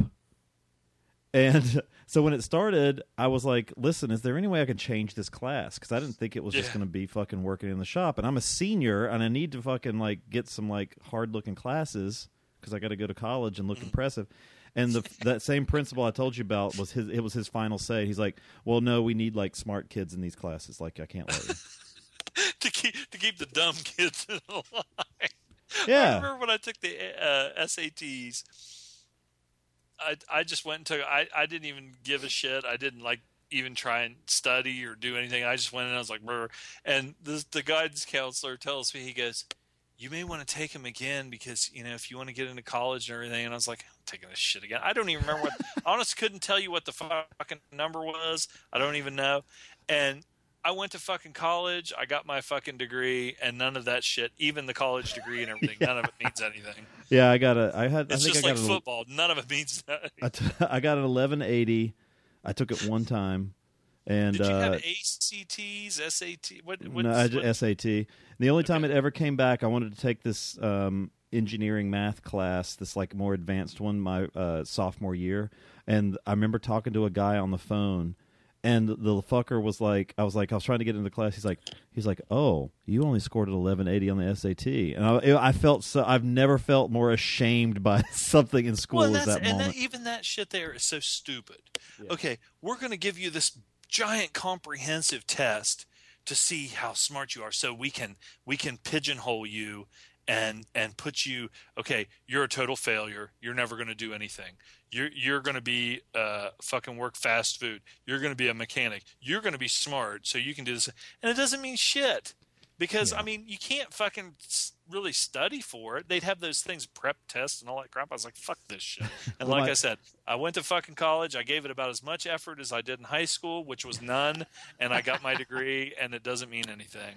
Yeah, I used mine for a little while, but my fundamentals of technology teacher, he was, I don't remember his first name, Coach K. He was one of the football coaches. I think he was assistant coach. What was he, Coach what? Coach K? He was one K? of the assistant, K-A-Y. Oh, I thought it was Mike Krzyzewski. And he would always have a fucking dip in his lip in class. Oh, yeah. And and he always takes had a certain kind of asshole to be a football coach. Yeah, and he had this he would always have the tan line from wearing sunglasses out in the sun. Did he wear those coaching shorts that they pull all the way up? Yes, yes, with the white West Forsyth polo tucked into the gray or green athletic shorts. And a lot of them, they were like football players and stuff when they were in high school, and then they're just obese. Yeah, he was fat. Well, he would always say, he's like, because he would dare people, like he would say, come punch me in the stomach. He's like, I got great abs. It's just behind a big layer of blubber. But he this is so moronic. And so there was that class, and I also had in high school, I had an economics and civics class taught by the basketball coach. And that guy, I will never forget. I didn't realize it was in high school. He loved Dan Quayle, and well, so he was a fucking simpleton. Yes, he was Denny Key. Jesus. Well, yeah, and he was a weird dude. He would always talk about like fucking like. He's like, yeah, when I was a kid, we used to have these tractors and a little plastic farmer, and whenever anybody wasn't looking, I would just bite the head off the farmers, and we're like, what? But yeah, he was. At least you didn't go to Penn State, where instead of them saying "punch me in the stomach," he says "come over here," and then he fucks you in the ass in the shower. Dig it. Oh wait, yeah. So I don't know. You know, Coach K was. They should have put that in this movie. Like Craig T. Nelson should have been butt fucking Christopher Penn in the butthole. Well, I guess butt fucking it would be in the butthole. Butt fucking in the butthole. He's like I can't go to college. My butthole. I have a prolapsed anus. I liked the dancing sequence in the locker room. Oh God! The hairy guy and the fucking. They jumped on the fucking coffee table for no reason. I don't know. It was like 57, 22, 36, 47, hut, and like everybody at the party just jumps on this coffee table and just crushes it. And Tom Cruise telling that stupid like when God created football story. Yes, that was right before that. That was so dumb. He said stupid. I guess he was drunk, but he was so stupid that he says, and thank God for cheerleaders. Ooh. And his girlfriend's standing right there, and she's not a cheerleader. It's like, I mean, that dumb. He is. Yeah, you could be that dumb in high school. But yeah, you even get to see Craig T. Nelson dancing there. So he danced a little bit. That was funny where he kind of did like the little. I was thinking he must have just gotten his trickle down economics check in the mail, so he's a little happy. Douche. I hate it. I like I like the touch of the old deflated football that was all signed from the team from 1960 that was kind of a neat little thing. What about Bosco? That great big fat guy. Oh, he was the head of the vigilante group. That guy was kind of a douche. He looked like one of the guys that would do the stuff, but then he acted like a dick to him, and like they beat him up. He looked like one of the guys that on the Saturday Night Live sketch with the Bears. The Bears, yeah. But yeah, like I said, the second, like this, it's not. Maybe it's even the last third of the movie. The last act is kind of like doesn't know where it wants to go really. And like I said, if it was in real life, Craig T would have just been a dick and he would never have folded. No. But it was a decent little movie. I liked it. So let's rate it. Oh, let's see. I give it a 7.75. There you go. I liked it. I give it a 6. It's a solid little movie for me. I tell you what, I don't watch football at all anymore, but I always seem to like football movies. So it must speak to something about how it can be filmed, because like baseball movies can go pretty wrong. Basketball movies can be all right, but like football just seems like, it seems harder to get wrong, I guess. I don't watch. I mean, I used to watch football like all the time, college and pros, and I had my team and everything. But then, I just kind of, and I hate to say it, but even with like hockey or baseball, now of course like the Pirates and like the Flyers, how about those Pirates? Yeah, but the thing is, how crazy is it that the Cubs have the third best record in the majors and they're in third place in the division? It's really fucked up. And like I said, the Pirates have the second best record in baseball, but the Cardinals they'll get there. They're going to have to play the Cubs. It looks like they got that one game playoff thing or whatever. But I don't know. Maybe it's because you start getting older. You're brought up to pick your team. And then support your teams. Like, I fucking hate the Steelers because I'm a Cowboy fan. I can't even stand. Like, if somebody gave me a Steelers T-shirt and I put it on, even right now, even though I know it's stupid, I would be like, "Fuck, I can't wear this." I'd be like that with a Yankee shirt. But honest to God, when you think about it, I'm like, why? I mean, I don't know anybody that plays for these teams. I don't make any money. I don't bet on them. I don't have any. I'm not from New York or Boston or Dallas or Philadelphia, but you can just develop this venom, like fuck that fucking Steelers, fucking motherfuckers, like But it's so stupid because you're only doing it. It's like religion. It's almost like a cult following where you're supporting your cult. Yeah, but you're just doing it because somebody told you that that's what you're supposed to do. And so I'm kind of getting out of that. That's why I don't even watch it that much anymore, because I'm like, this is fucking. I just feel dumb. Like there's times where like my football team, like if it was the Cowboys and they were playing and Tony Romo did something stupid, and I would just get so fucking pissed. And then I'm like, why am I pissed? This is supposed to be entertaining me, but I'm mad and I'm miserable. It's making me pissed. I know. And but for no reason. Like 2003, I was on a bunch of internet forums. Socks, they'll lose. Yeah, in 2003, I was on all these internet forums, and the Red Sox had the Aaron fucking Boone home run, that whole thing. And I went on the forums, and like everybody gloating and said, I was fucking miserable. I'm like, God, you motherfuckers! And I was like, now it's like think about like why it doesn't matter.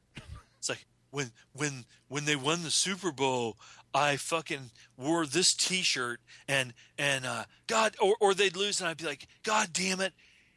You can guarantee it. If I fucking pick a team, they'll fucking lose. God, and you're like you have some kind of control over this stupid fucking game. I still have the hat that I wore when the Red Sox won in 2004, and I kind of felt guilty when I got rid of the little 13-inch TV that I bought, that I watched the World Series in 04 on. Well, the thing is, this is like you have people that might like discover the cure for AIDS or something like that, and then you have a guy that throws a ball, and he's making $100 million, and this guy's making whatever. Nothing. His drugs are stolen by a fucking hedge fund idiot and sold for fucking $2 million. Or you have a guy that's out there digging a fucking ditch, doing hard labor every day, back-breaking labor every day of the week, probably making pennies compared to some asshole that can throw a ball through a round ball through a round hole. And even like basketball, it's like, okay, the net is what, like 10 feet, or the rim's like 10 feet. Yeah. And so it's a big thing because a guy that's 7'2" with arms that are fucking 4 feet long can jump up and throw the ball through the circle. It's just dumb. We're so conditioned for this stupid shit. Let's talk about rest. Let's take a break and talk about some. Right, let's take a break. We're going to come back and talk about wrestling, a real man sport. Yeah. We'll be right back. Yeah.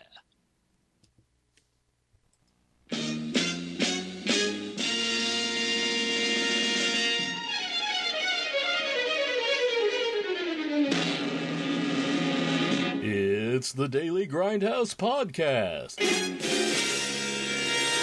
I got your boy hanging. You no business born insecure junkyard mother. Starring Dr. Freaks. Am I the only one who is concerned about the naked woman tied to a bed? Johnny A-Bomb. I put out the trash. Joe Cosby. Softcore Picture? You just said Softcore Picture. And Warhawk Tanzania as Warhawk Tanzania. You do not come to my turf talking about busting ass. When it comes to cinema, we talk the cream of the crop while scraping the bottom of the barrel. Find us on Stitcher, iTunes, Facebook, and of course on dailygrindhouse.com.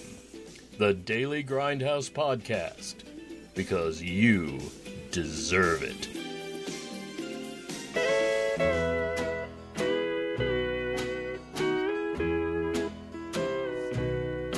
Gathering dreams with you, I'll swear, dear, to the walls you saved for me.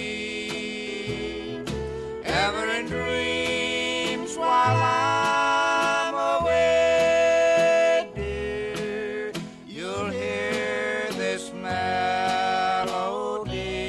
Alrighty, we got Vision Quest. We didn't even say what the name of the movie was there at the break. 1985. Zon, would you care to synopsize? I do care.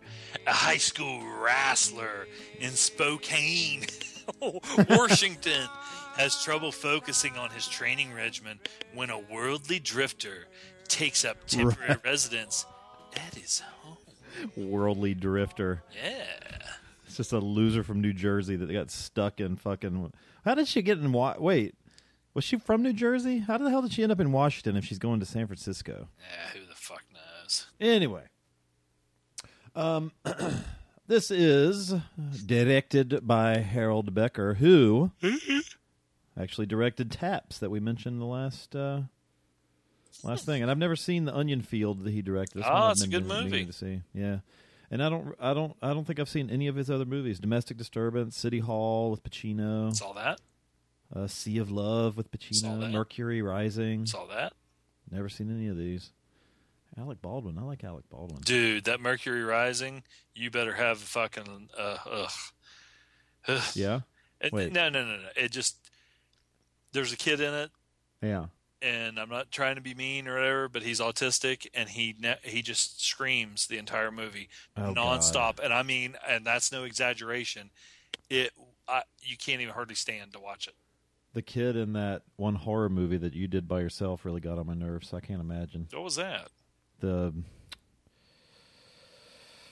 one with the pop-up book. Oh, Babadook? Yeah. that kid fucking really got on my nerves. Babadook. Anyway, Vision Quest stars Matthew Modine appearing on the show again after only one whole week away. Quite a different character this time. How old was he when he did this movie? 59? 26. Okay. He had a young face. All right. And he did Full Metal Jacket had to have been right after this, right? I would think so. Yeah, 87, I think that one was. So, Linda Fiorentino, well, I take that back. I was going to say she is the only woman I can think of that it was in a movie that I've ever walked out of, and that was The Last Seduction. Oh, I don't know if I ever saw that. But I walked out of a movie this past week. I forgot to mention it. But it wasn't because it was bad, although it was bad. I went to see The Visit, the new M. Night Shyamalan movie. Mm-hmm. And almost the whole thing is done with handheld camera, and on the big screen, and it was making me so fucking sick to watch. I made it like 25 minutes. Ear infection anyway.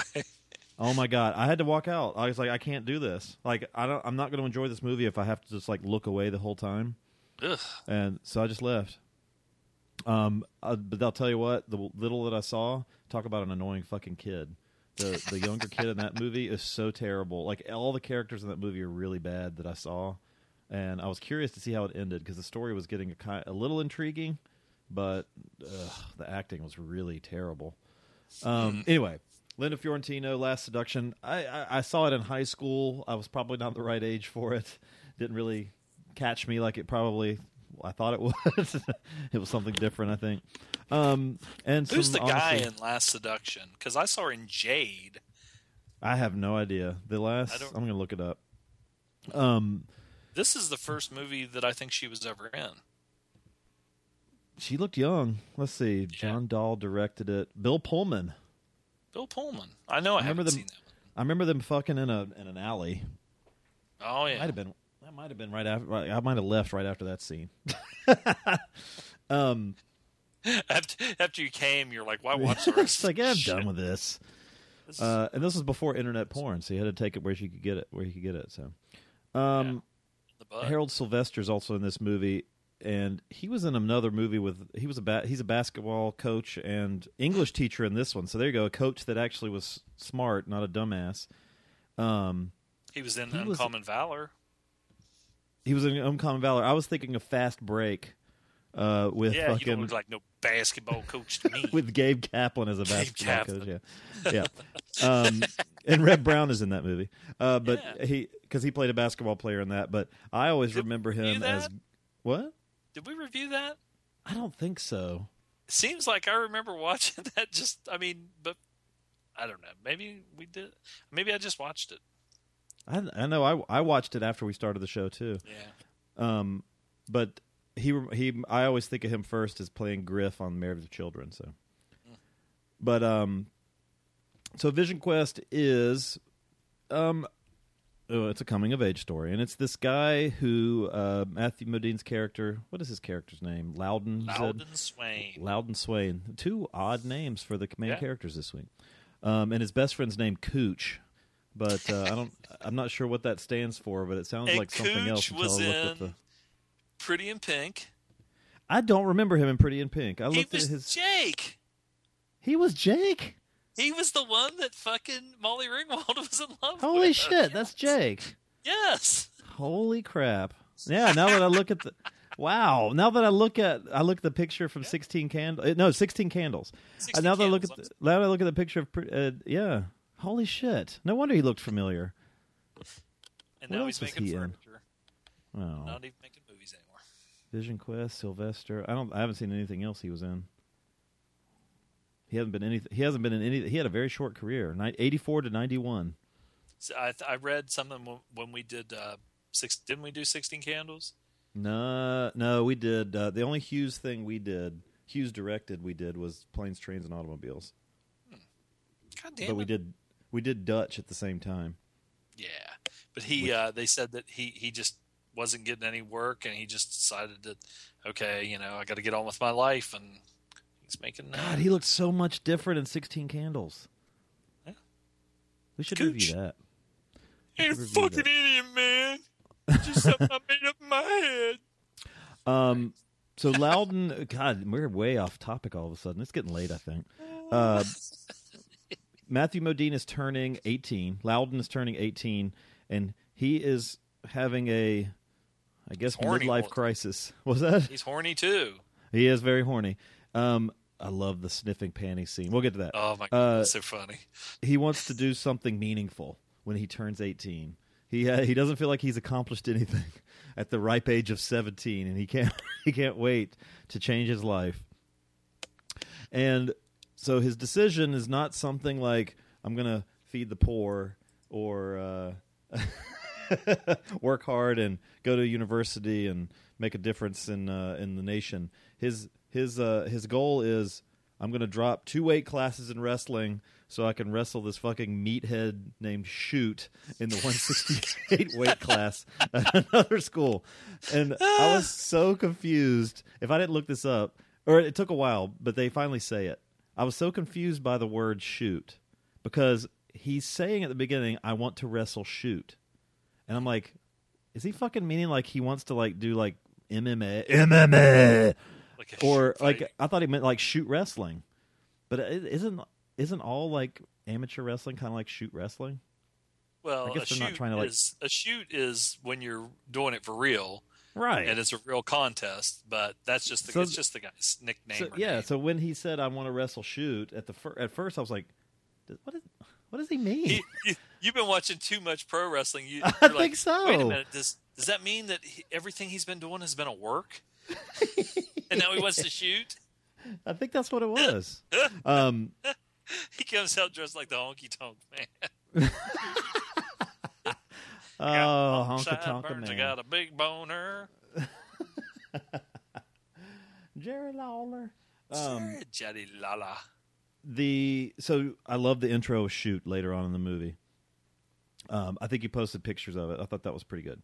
So our intro to Loudon, he's become already kind of obsessed at the beginning. Like all he wants to do is just work out all the time, and we get a little kind of not through flashback or anything. We just get this kind of you get the idea that he's already kind of the number one. I think they even say it, but he's like the 190 weight class, and he's pretty much already the best in that.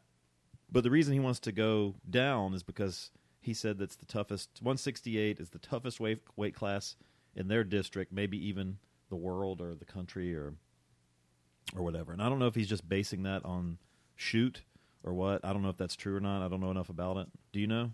It's pretty tough. Okay. So what would you say it's the toughest weight class? The one with Haystacks Calhoun. Yes. Does he just like crush you? The 500 plus weight class. Every you always think like that's what they were saying in the movies. The girl even tells Loudon, she says, "Why don't you want to fight the biggest guy?" Well, if you've ever seen in amateur wrestling, whether it's Greco-Roman or freestyle or whatever, the big guys. They, it's just a lot of pushing and shoving, and they're not. I mean, when you start getting the smaller guys, they're not as athletic when they get bigger. Yeah, and they're so much faster. Like that weight class, like 168, something like that.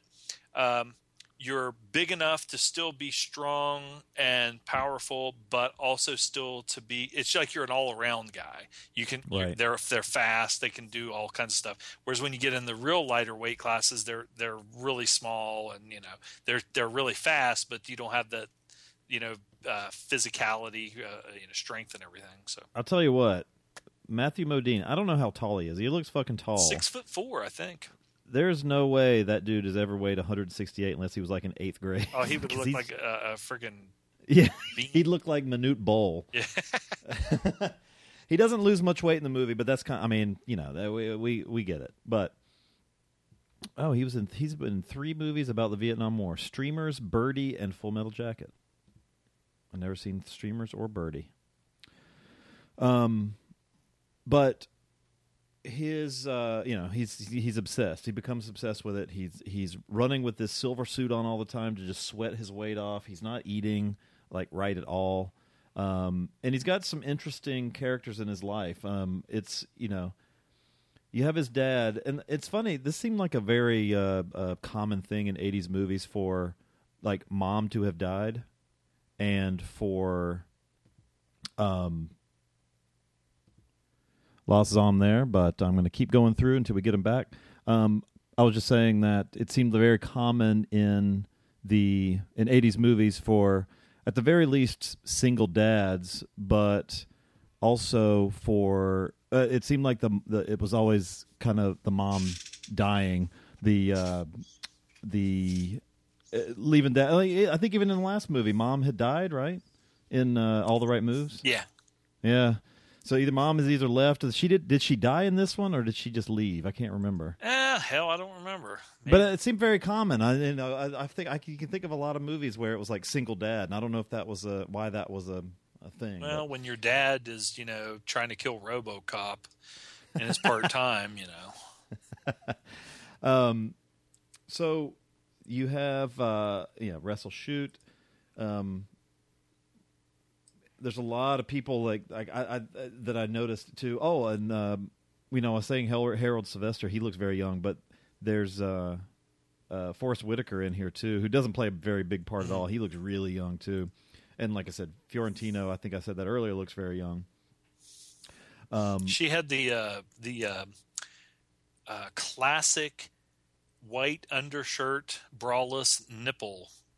She wears when we first meet her, she's got really big hair, but she's wearing nipples. the tank top undershirt with no bra, and she's getting she's getting pissed that people are looking at her tits, and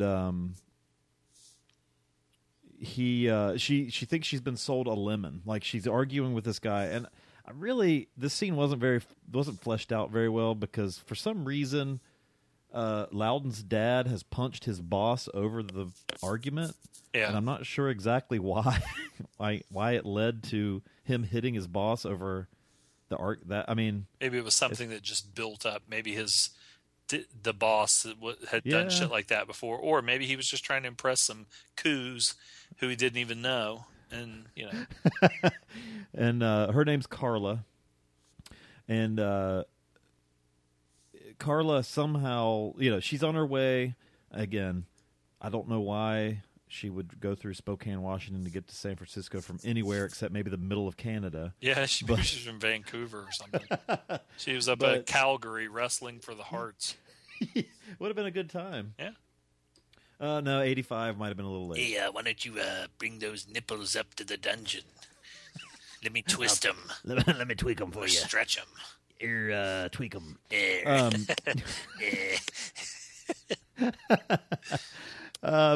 So, I said she has giant hair, and she likes not wearing a bra. Yeah. Oh, Mom has left. I actually took that note. So Mom didn't die in this one. Previous one died. This one, still alive, but gone. But they don't really get into why, but Carla ends up, like, I think while her car is getting taken care of, like, she can't get Dad can't get the money back for her. She's just spent the last of her money trying to buy this car. How she got into town, still don't know, but she can't get to San Francisco without the money. Still never even explain how she gets money eventually to leave, or a car, but I don't think, unless I missed something. Maybe she's selling paintings, who knows. But she ends up staying at their house, and Modine's already fucking drooling on himself. You could tell, like, he's a very good. You said he was 26, but he plays a good kind of like awkward teenager at this point, because he's driven, he's obsessed when he's working out, and he's so focused. But then when he's around her, he's like, "Hey, guess what? I wear a silver suit so I can sweat." And I love her reaction to when he starts explaining why he's wearing that suit, and she just cuts him off right in the middle. She's like, "Yeah, I got it," and just keeps walking. So, he's got a job. He can't sleep at night. He's been sleeping in the basement because I guess he keeps his dad awake, because he like gets up and does push-ups in the middle of the night all the time, and he's not sleeping right. And starving works, himself. Yeah, starving himself. He works at a restaurant in a hotel. And his guru in the movie, like you get his dad, and his dad's just kind of there, but this guy ends up being almost more of a father figure to him at times. I don't remember his name. Oh God, what was his name? Because the one I wanted to say Otto, but that was the big jughead on the wrestling team. It was, I can find it in a second, but he had a really good quote that I'll read. But let's see, there's Roberts Blossom played Grandpa.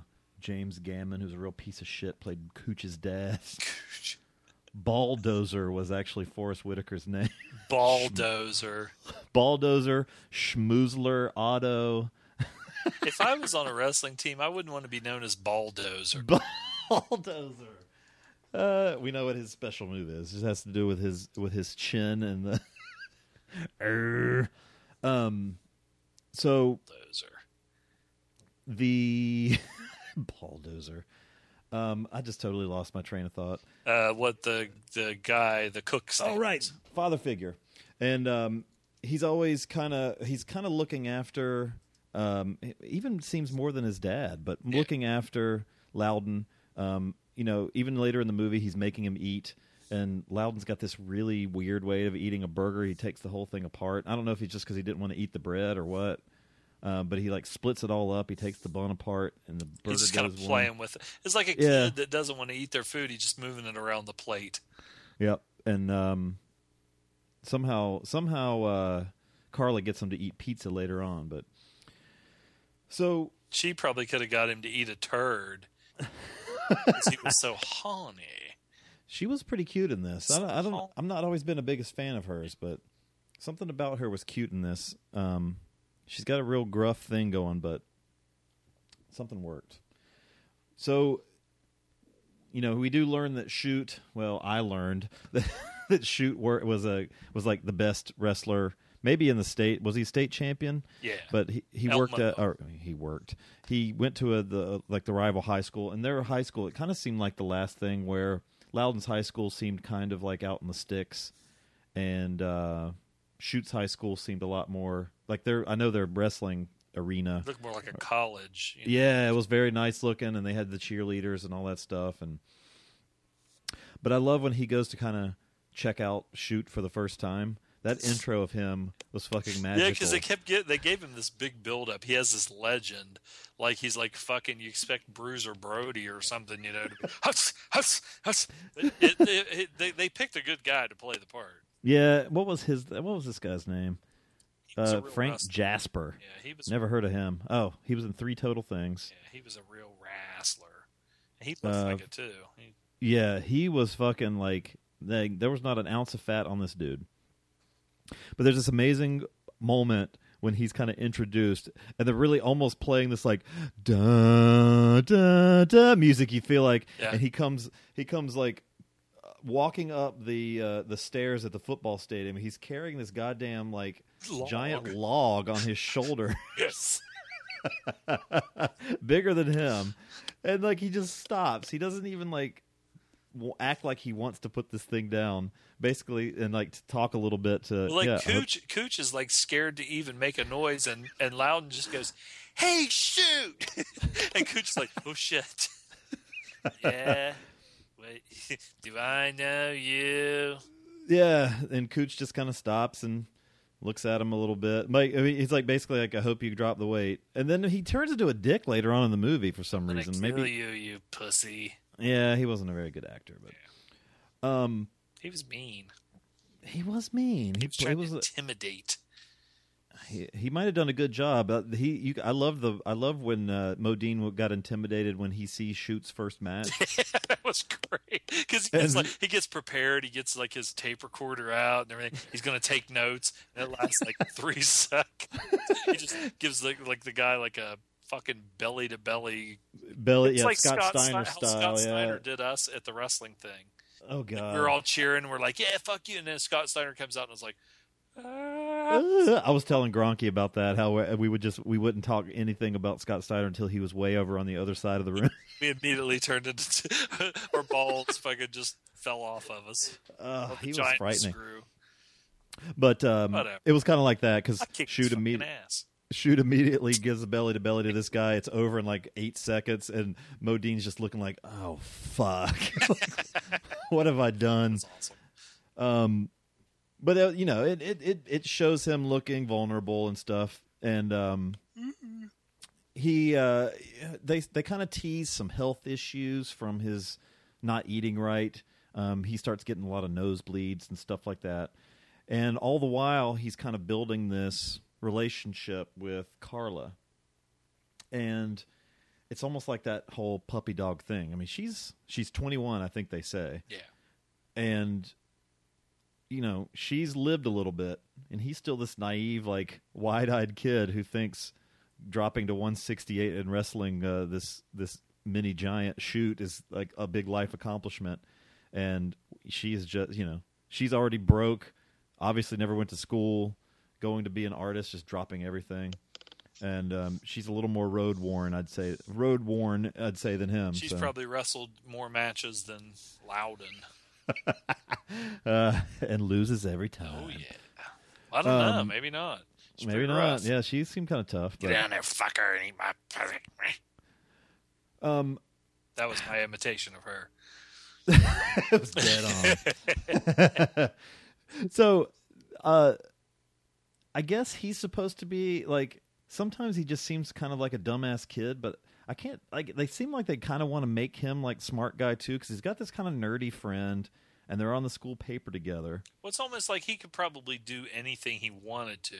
He's not like a dumb jock. He's actually smart. Yeah, and he says at one point he wants to be a gynecologist. Yeah, and I was like, and the quote he wrote, I wrote this down.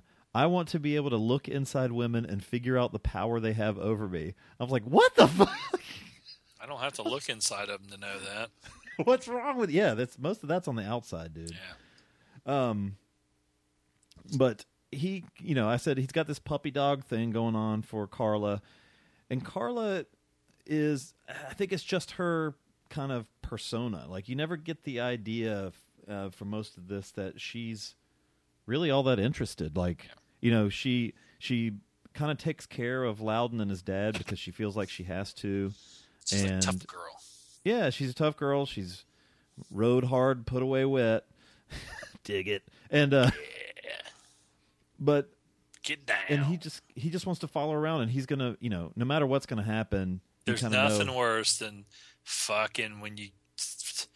I think we've all been there. You follow her, you get fixated on some chick, follow her around like a goddamn idiot, like a puppy dog, and they can fucking do anything, and then they're like, "Oh, I didn't know you liked me." Yeah, or that's when you want to just fucking punch him in the face. Oh, you're like my kid brother. I hope we don't. I told the one girl one time, I said, "What the fuck did you think I was fucking giving you rides home for and everything every day?"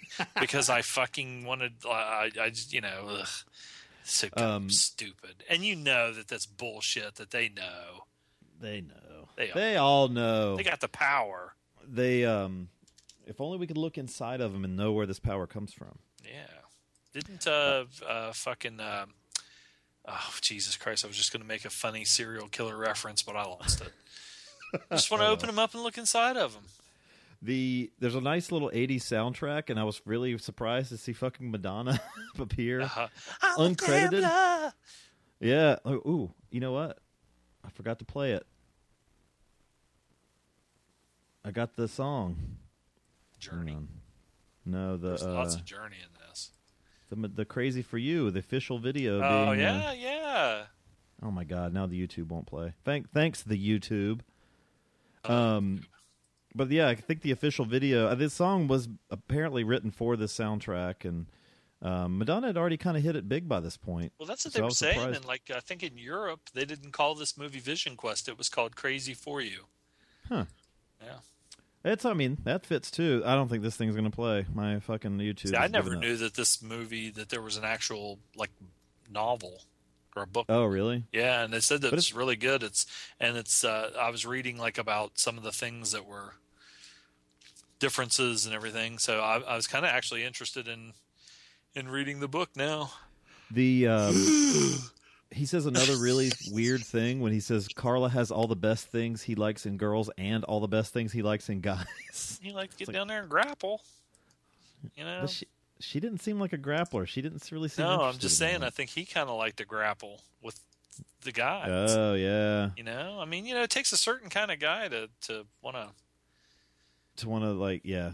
Roll around and grunt in somebody's face. And latch on to somebody and just make them I'll tell you what, watching the wrestling in this, it makes me, because like I said, I'm so used to pro wrestling. There's a lot of air between guys now in pro wrestling. Oh, yeah. And watching these guys, like, even just practicing, it makes me feel so claustrophobic. It's something I could never do because I hate that feeling of, like, somebody, like, holding your arms. Oh, yeah. Or when they get it drives me crazy. Like, stick your fucking get you where you can't even fucking move, and they're compressing your chest and everything. You can't hardly breathe. Yeah. Yeah, and Modine's in when great they put their shape. Balls like in your mouth, and you can't even hardly. I hate when that happens. Yeah. Horror Hound Weekend. But like Modine's in great shape in this. The guy that plays Shoot is a fucking like specimen. Fucking animal. Which I think he was, supposed to be like a fucking. Like there's this pegboard thing they have. I don't know what that thing's called. We had that, but I've never even tried it. This long like plywood board that goes up the wall with like alternating holes in it, and you take these short like metal pegs, and just using hands, you have to pull yourself up, take the peg out, move it to the next, and you just pull yourself all the way up to the top. And every time somebody would do it, I always wonder whose job is it to get up there and fucking get the pegs out of the top, because they don't bring. He brought them back down. Yeah. But when everybody falls, it's like they're halfway up, and these things are like 11 feet in the air. Nobody can get them now. But I couldn't even. I swear I couldn't even get to the first one. I'd try to jump and just put a peg in the bottom hole and just miss, and then I'd give up. But the movie ends up being like, it's a nice little story because it's not so focused on just the wrestling thing. That's kind of the backdrop for it, but it's really him kind of learning how to grow up. And from the synopsis, I really thought it was going to be like him realizing maybe I don't need this after all, but it gets a little more formulaic than that, but it's still like, serviceable enough. I love the part where that guy, I mentioned the quote earlier, the guy he's friends with at the restaurant, he always wants to beat him. He's determined to beat Loudon in arm wrestling. There's a good scene where Loudon gets a nosebleed trying to arm wrestle him, and it seemed like Loudon had lost some strength, and I don't know if it was because he was losing his focus or what. And the whole thing, I totally forgot to mention that his buddy Cooch, who was half Native American, tells him, he's like, "Oh, you're on a vision quest." That's kind of All right, having some technical hiccups. Anyway, we'll continue. I don't remember what I was saying exactly, but I do like the relationship that he has with the guy he works with. That's Elmo. Elmo, there you go. Yes. Elmo's kind of he's never really made it anywhere, so it's a nice little contrast to, even though it's a small town, well, I mean, Spokane's not super small. It looks like a pretty decent size downtown at least, but Elmo lives, he lives alone. It's his success in life is, it's going to be measured on a totally different scale than I think what this young, kind of smart, athletic kid might view. But I like their relationship a lot, and I like when Elmo, when he's, Loudon's kind of surprised at Elmo's finding out that Elmo's going to come to his big wrestling match. Mm-hmm. And there's I like that scene when he's talking about seeing Pele. Yeah, that's like one of the most memorable things from this movie for me. I said, well, I wrote down the quote. I said, "That's right." I start crying because he's talking about when Pele like kicking the ball, but then doing the whole like that bicycle kick that he was famous for. But he said, "That's right. I start crying because another human being, a species that I happen to belong to, could kick a ball and lift himself and the rest of us sad-assed human beings up to a better place to be, if only for a minute. Let me tell you, kid, it was pretty goddamn glorious. It ain't the 6 minutes; it's what happens in that 6 minutes. The 6 minutes, I guess, referring to the length of the wrestling match, but." And that kind of goes back to what we went off on the tangent earlier, just kind of like maybe that whole thing, like, you know, seeing ourselves in somebody else, like letting those triumphs be what kind of lifts us from mundane bullshit. Or maybe. I just would like to just have some lemon pie, a cup of coffee, and do some Tai Chi. That's it. Oh my God, I forgot the Tai Chi guy. God, I can't believe I forgot the Tai Chi guy. Yeah. And there's another nice contrast because you have Dad. I said that you don't see him a lot. His dad kind of has job trouble and stuff like that. You got Elmo, who his life has kind of turned out in a different way that seems maybe Loudon's is going to go. Then you have Grandpa, who's on the older end of the spectrum entirely, who kind of lives out in the middle of nowhere and hunts and fishes for all of his food, and it's a nice little kind of bridge too between the big, like the glitzy part maybe of where he might see his life going. Then you've got the mundane, like where most people end up, and then you have Grandpa, who's like the friend, the fringe. Kaczynski. Yeah, he's probably the Unabomber living up in the woods. Grandpa, did you? And then all the while you have like that, like the whole like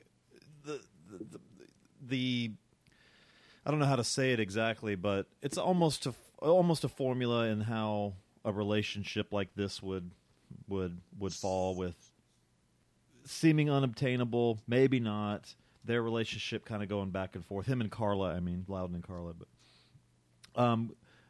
before I get too far away from Tai Chi, if you want to mention that, and then we can go into your what you want to say. Oh well, you know, Loudon. I would think that working in a hotel, especially if you have to bring room service to total strangers in a hotel room, that there probably are a lot of things, or even the people that, you know, I think for the most part, like his job, the people are in the room where he delivers food or whatever from the thing. Like if you're a cleaning person, the people are usually not there while you're cleaning. But he has someone, a guy that's, you know, in from out of town, like a salesman or whatever. And the guy, you know, it's a nice guy, wants to show him how to relax. Grabs his cock. He's showing him some Tai Chi moves, and it's already a little suspect when he's doing the whole. You've seen this in movies where it's like the guy showing the girl how to putt at the miniature golf. Yeah. And you're like, no, you have to get the follow through. Get behind him and put your and it's arms around. immediate, or playing pool, shooting pool. That's another good one. But in this one, it's the guy, and immediately he doesn't even wait. That dude is ready to go. He's immediately like right behind him, like. And Loudon, you know, being a young guy or whatever is probably what you would do. You know, everybody would be like, "Oh, I'd fucking turn around, and knock shit out of him." Or more than likely, you'd be just like him. You'd be in shock, and he's like walking out of the room. And the guy goes, "Hey, if you want to come up later, I can show you some more." And he goes, No, I'm good. And he runs. Sprints away and falls on his ass. Yeah, that was funny. But then he was laughing about it because he even, he even told Cooch about it. He told Cooch about it. Guy just grabbed my package. And he's like laughing. He's like, guy tried to grab my package tonight. Yeah, he just grabbed it. I wouldn't tell anybody. And I'd be, and then I would probably carry that around for the rest of my life. It would make me feel weird. Make me feel icky. And then the part where he gets caught sniffing Carla's panties, which is pretty hilarious. He's going and looking through the clean laundry, and he finds her underwear on the top of the basket. I mean, he's just not sneaking a little sniff. Like, this dude's going way in. Like, what would have made it even funnier is if he would have put him up to his face and then went. They were and then never talked to her again. Dad, we need to talk about Carla leaving immediately. She's baking bread down there. What else did you? Ew. What else you got on Vision Quest? Well, you know, this is another one that's kind of near and dear to my heart because it took place, you know, and when I was younger, and we all went to see it, and it was just so cool. I liked the fact that he wasn't just some dumb okay.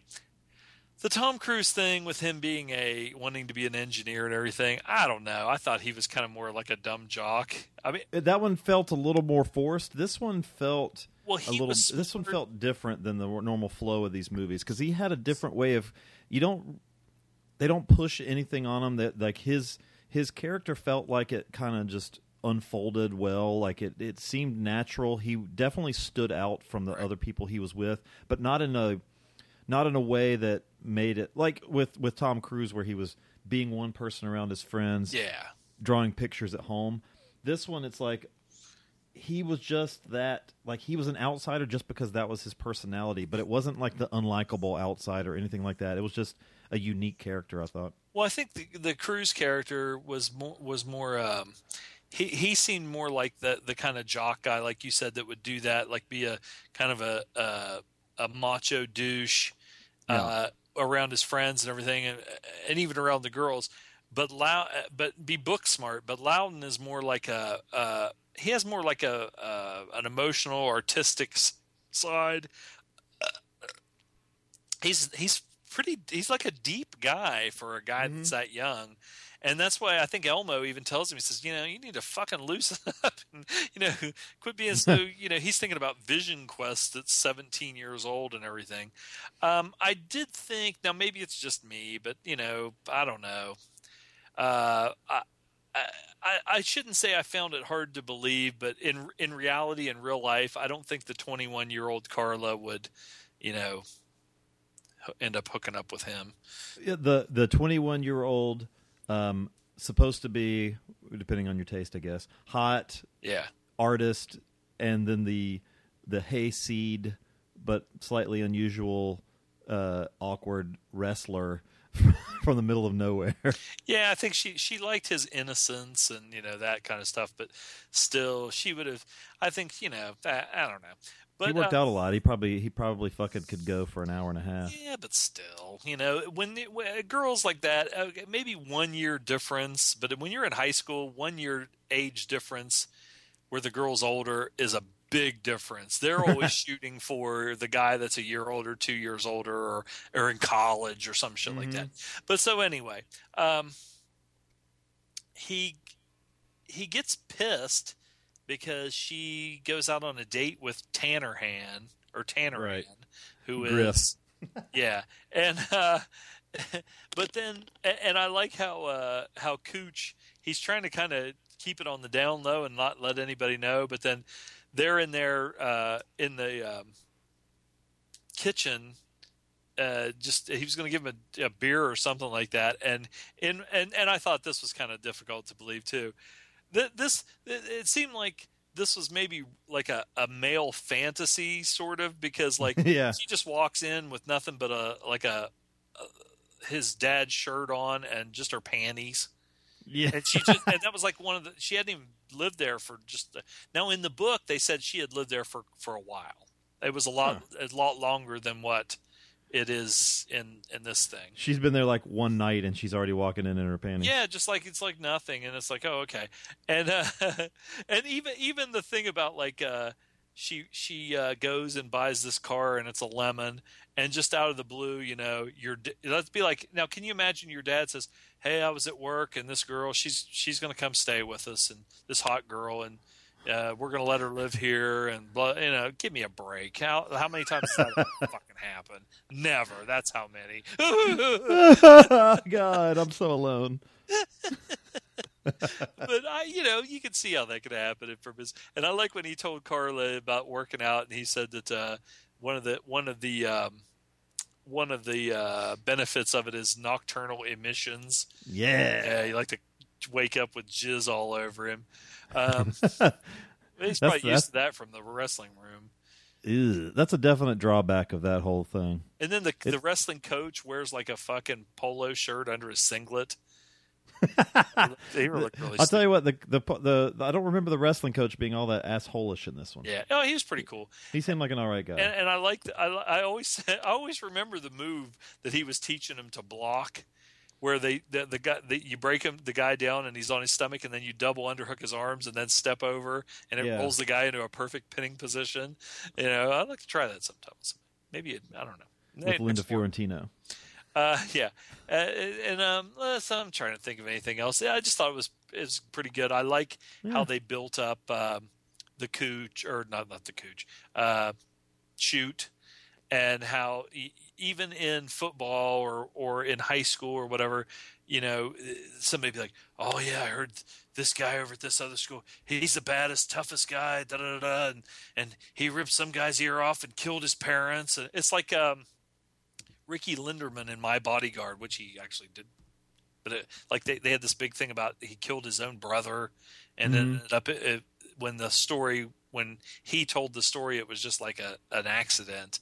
But they had to build it up that he was a psycho who killed his own brother, and it's how kids are. They build up these legends and stuff, and the whole final thing where he stays in the locker room. Well, the other matches are going on, waiting for his match with Shoot, and he's in the locker room, and he's going through all his moves and jumping rope. He's getting pumped up. Yeah, and then as soon as they call his name, he busts through the 2 doors. And the final match was really cool, too, and compelling like that, too. So, but, I liked it. I thought it's both of these movies, going back and watching them, there's some we were talking about, like Porky's, and some of these movies that, don't go back because they suck or whatever. They're not as good. Both of these, I went back. I enjoyed watching them again. Yep. I was just looking to see if anybody actually left us feedback on that feedback thing, and I don't think they did. We had one question, and it was already resolved. Yeah. Anyway, we can rate this. I thought from start to finish, this was a more solid movie than All the Right Moves. It didn't. It maintained its tone throughout, and like you saying, it gets a little unbelievable. But it's an '80s movie, and but it's got a nice little soundtrack. You got Journey. He's running, and they're playing. Yeah. Only the young can. It's like and what's that song? Whoa, Lunatic Fringe or whatever. Yeah, that shit in there. That's a good soundtrack for the time. It is. But I dug this quite a bit, and I know probably even less about amateur wrestling than I do about football, but still Lucha Libre though. Yeah, well, yeah, it still plays pretty well. I think this sport plays well on the screen, which helps too. So, I give this. Oh, and Modine I thought was really good. I mean, he's good at what he does. He had very bony, like shoulder. He's really broad shoulders, but like his clavicle or his collarbones or something look like two horns sticking up there. Ripe for smashing. Breaking your collarbone would just be awful. Yeah, especially when you're a Dallas Cowboy fan and Tony Romo just was out for like 13 weeks, which I don't even care. I think it's funny. Go Pirates, or go Cubs, whatever. I give this a 6.75. I give this an 8. I like it. Yeah, dig it. It's Journey and Madonna that put it over the top, not as right? much Madonna. She didn't. When she looked like that, it didn't do anything for me. She did have really big boobs. Like when her thing was it Like a Prayer? Yeah, she had dark hair, and then she was dancing around at the end with that big burning cross or whatever the fuck it was. And she was at a KKK rally, and her boobs were like just like boom, bouncing. Yeah, liked it. All right, 6.75 and an 8. Solid little movie. Check it out. What's that? No. Oh yeah, you just said it's 11:30. Getting late, and I said, no feed sack. We had one person ask why I hated Henleys, but I really needed more explanation of what a Henley was. And that was another thing I dreamed about. I dreamed I got one of those. I don't even know what that is. It looks like a long sleeve shirt. With a. That's collared, like without a collar, and it's button. It just buttons down a little bit in the front. I have no problem with those at all. It was the collarless dress shirt that I hated. Nehru collar. Yeah, maybe. yeah. Or the Mandarin collar. It almost looks like a priest. Yeah. Other than that, no questions or feedback at all. Do you think women? Okay, now let me ask you this question. Now, of course, okay. Like it's almost like the Richie Sambora little figure, where we can laugh about members only jackets and all this stupid shit, and it becomes like a thing. And like, okay, we're gonna give away this Richie. Well, I don't really like Richie Sambora. Well, it's a fucking joke. It's just the same. It's the same way with this fucking the question was, make an argument that Matthew Modine is better than Tom Cruise, and the response we get is, well, I don't think he is. Well, no, we did get one response. It was, let me find it. Argument. God damn it. Where did it go? There's my Black Mass post that 2 people liked. Come on, people. Will said, not Canada Will. Will said, who's still appearing shirtless in movies in 2015? I think that says it all. Yeah, but that's not the fucking point. The point was to come up with an argument that why Modine is better than Cruise. Is better, even if it's stupid. Even if you had to say, well, he's got fucking wider shoulders, or he's taller, or something like that. But our fans have no sense of humor. Come on, fans. No, let's all right. humor it. They're not even fans. They're just, what are they? Passers-by. I don't know. I'm not trying to be a dick or anything. I'm just saying, goddamn, lighten up. I kind of want a Hindley now. I wonder if I could pull that off. I'm no Baby Goose, but yeah, you're no Matthew Modine either. No, I'm not. I'm Elmo. I think that you remember when he was in that pirate movie, and it just was this big budget, huge movie. He wasn't even supposed to be in it. It was supposed to be somebody else. And then they pulled out let's say it was supposed to be Tom Cruise, and then they pulled out or Michael Douglas, and then they put Matthew Modine in and Gina Davis, and it flopped. But it was they spent like $200 million on it, and it made what was that? like $3. Was it just called Pirates? That kind of fucked his career up, I think, because he was on a roll when he was in, Full Metal Jacket, and then this, and I used to love Memphis Belle when I was younger. Yeah, I mean, he was in some good movies, but God, I love. He was that in movie. Law and Order SVU, and he went toe to toe with Stabler. He mocked him, and Stabler tried to break him down without getting physical. He was in something in 2004 called Funky Monkey. Well, the Married to the Mob was good. Oh God, Funky Monkey. Boy genius Michael Dean teams up with a super talented chimpanzee and his caretaker Matt Modine to take down an animal testing lab. In exchange, the scientist gives the boy some pointers on the girl of his dreams. He was in Batman: Dark Knight Rises. Yeah, he was. And I'll tell you one that I really liked. Honest to God, no shit. I don't know if you ever seen it. Did you ever see Birdie with him and Nicolas Cage? No. And it was such a good fucking movie. Well, yeah, I mentioned Birdie earlier. That's a Vietnam movie, right? Yeah. No, I never saw that. Did you ever see Go-Go Tales? That was awesome. He was great in it. He was in that. Maybe that was where his fucking career went down the tubes. Yeah. Ugh. Anyway. What a fucking turd. You can always send us feedback to 206-339-1600. I actually called it last night to make sure it didn't get canceled, and I just heavy breathed into it. You should have played that. And our email address, silvagoldpodcast@gmail.com. I wonder why the email never came in. Oh, wait, shit. I just got 99 emails from the podcast. I think somebody's trying to log into our website and crash it. I had like 200 fake logins today. Yeah. Jesus. There's always some dickhead out there.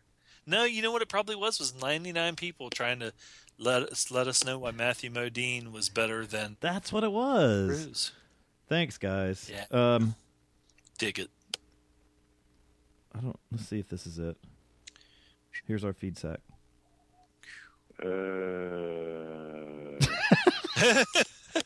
See? Now that's funny.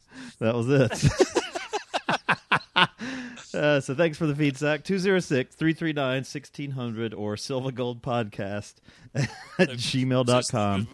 We just crack ourselves up. So Find our show on iTunes and on Stitcher Radio and on silvaandgold.com. We send ourselves our own feedback, and it's fun.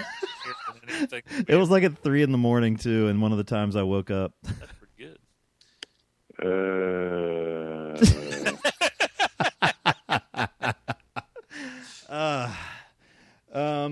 We don't know what we're doing yet, but I'm sure it'll be awesome. Hey, by the way, what's that? That you either bought Vision Quest or downloaded it or something. That's why we picked Vision. I didn't pick both movies.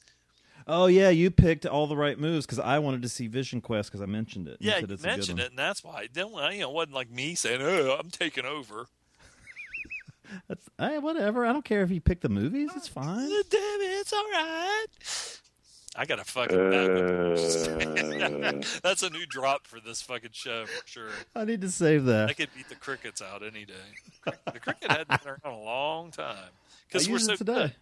Yeah, that's what it is. No bad jokes on this show. We got all the Was that like when you were you were almost thinking of coming and then it was I stopped it real short. It was a nocturnal emission. Stopped short. One more time.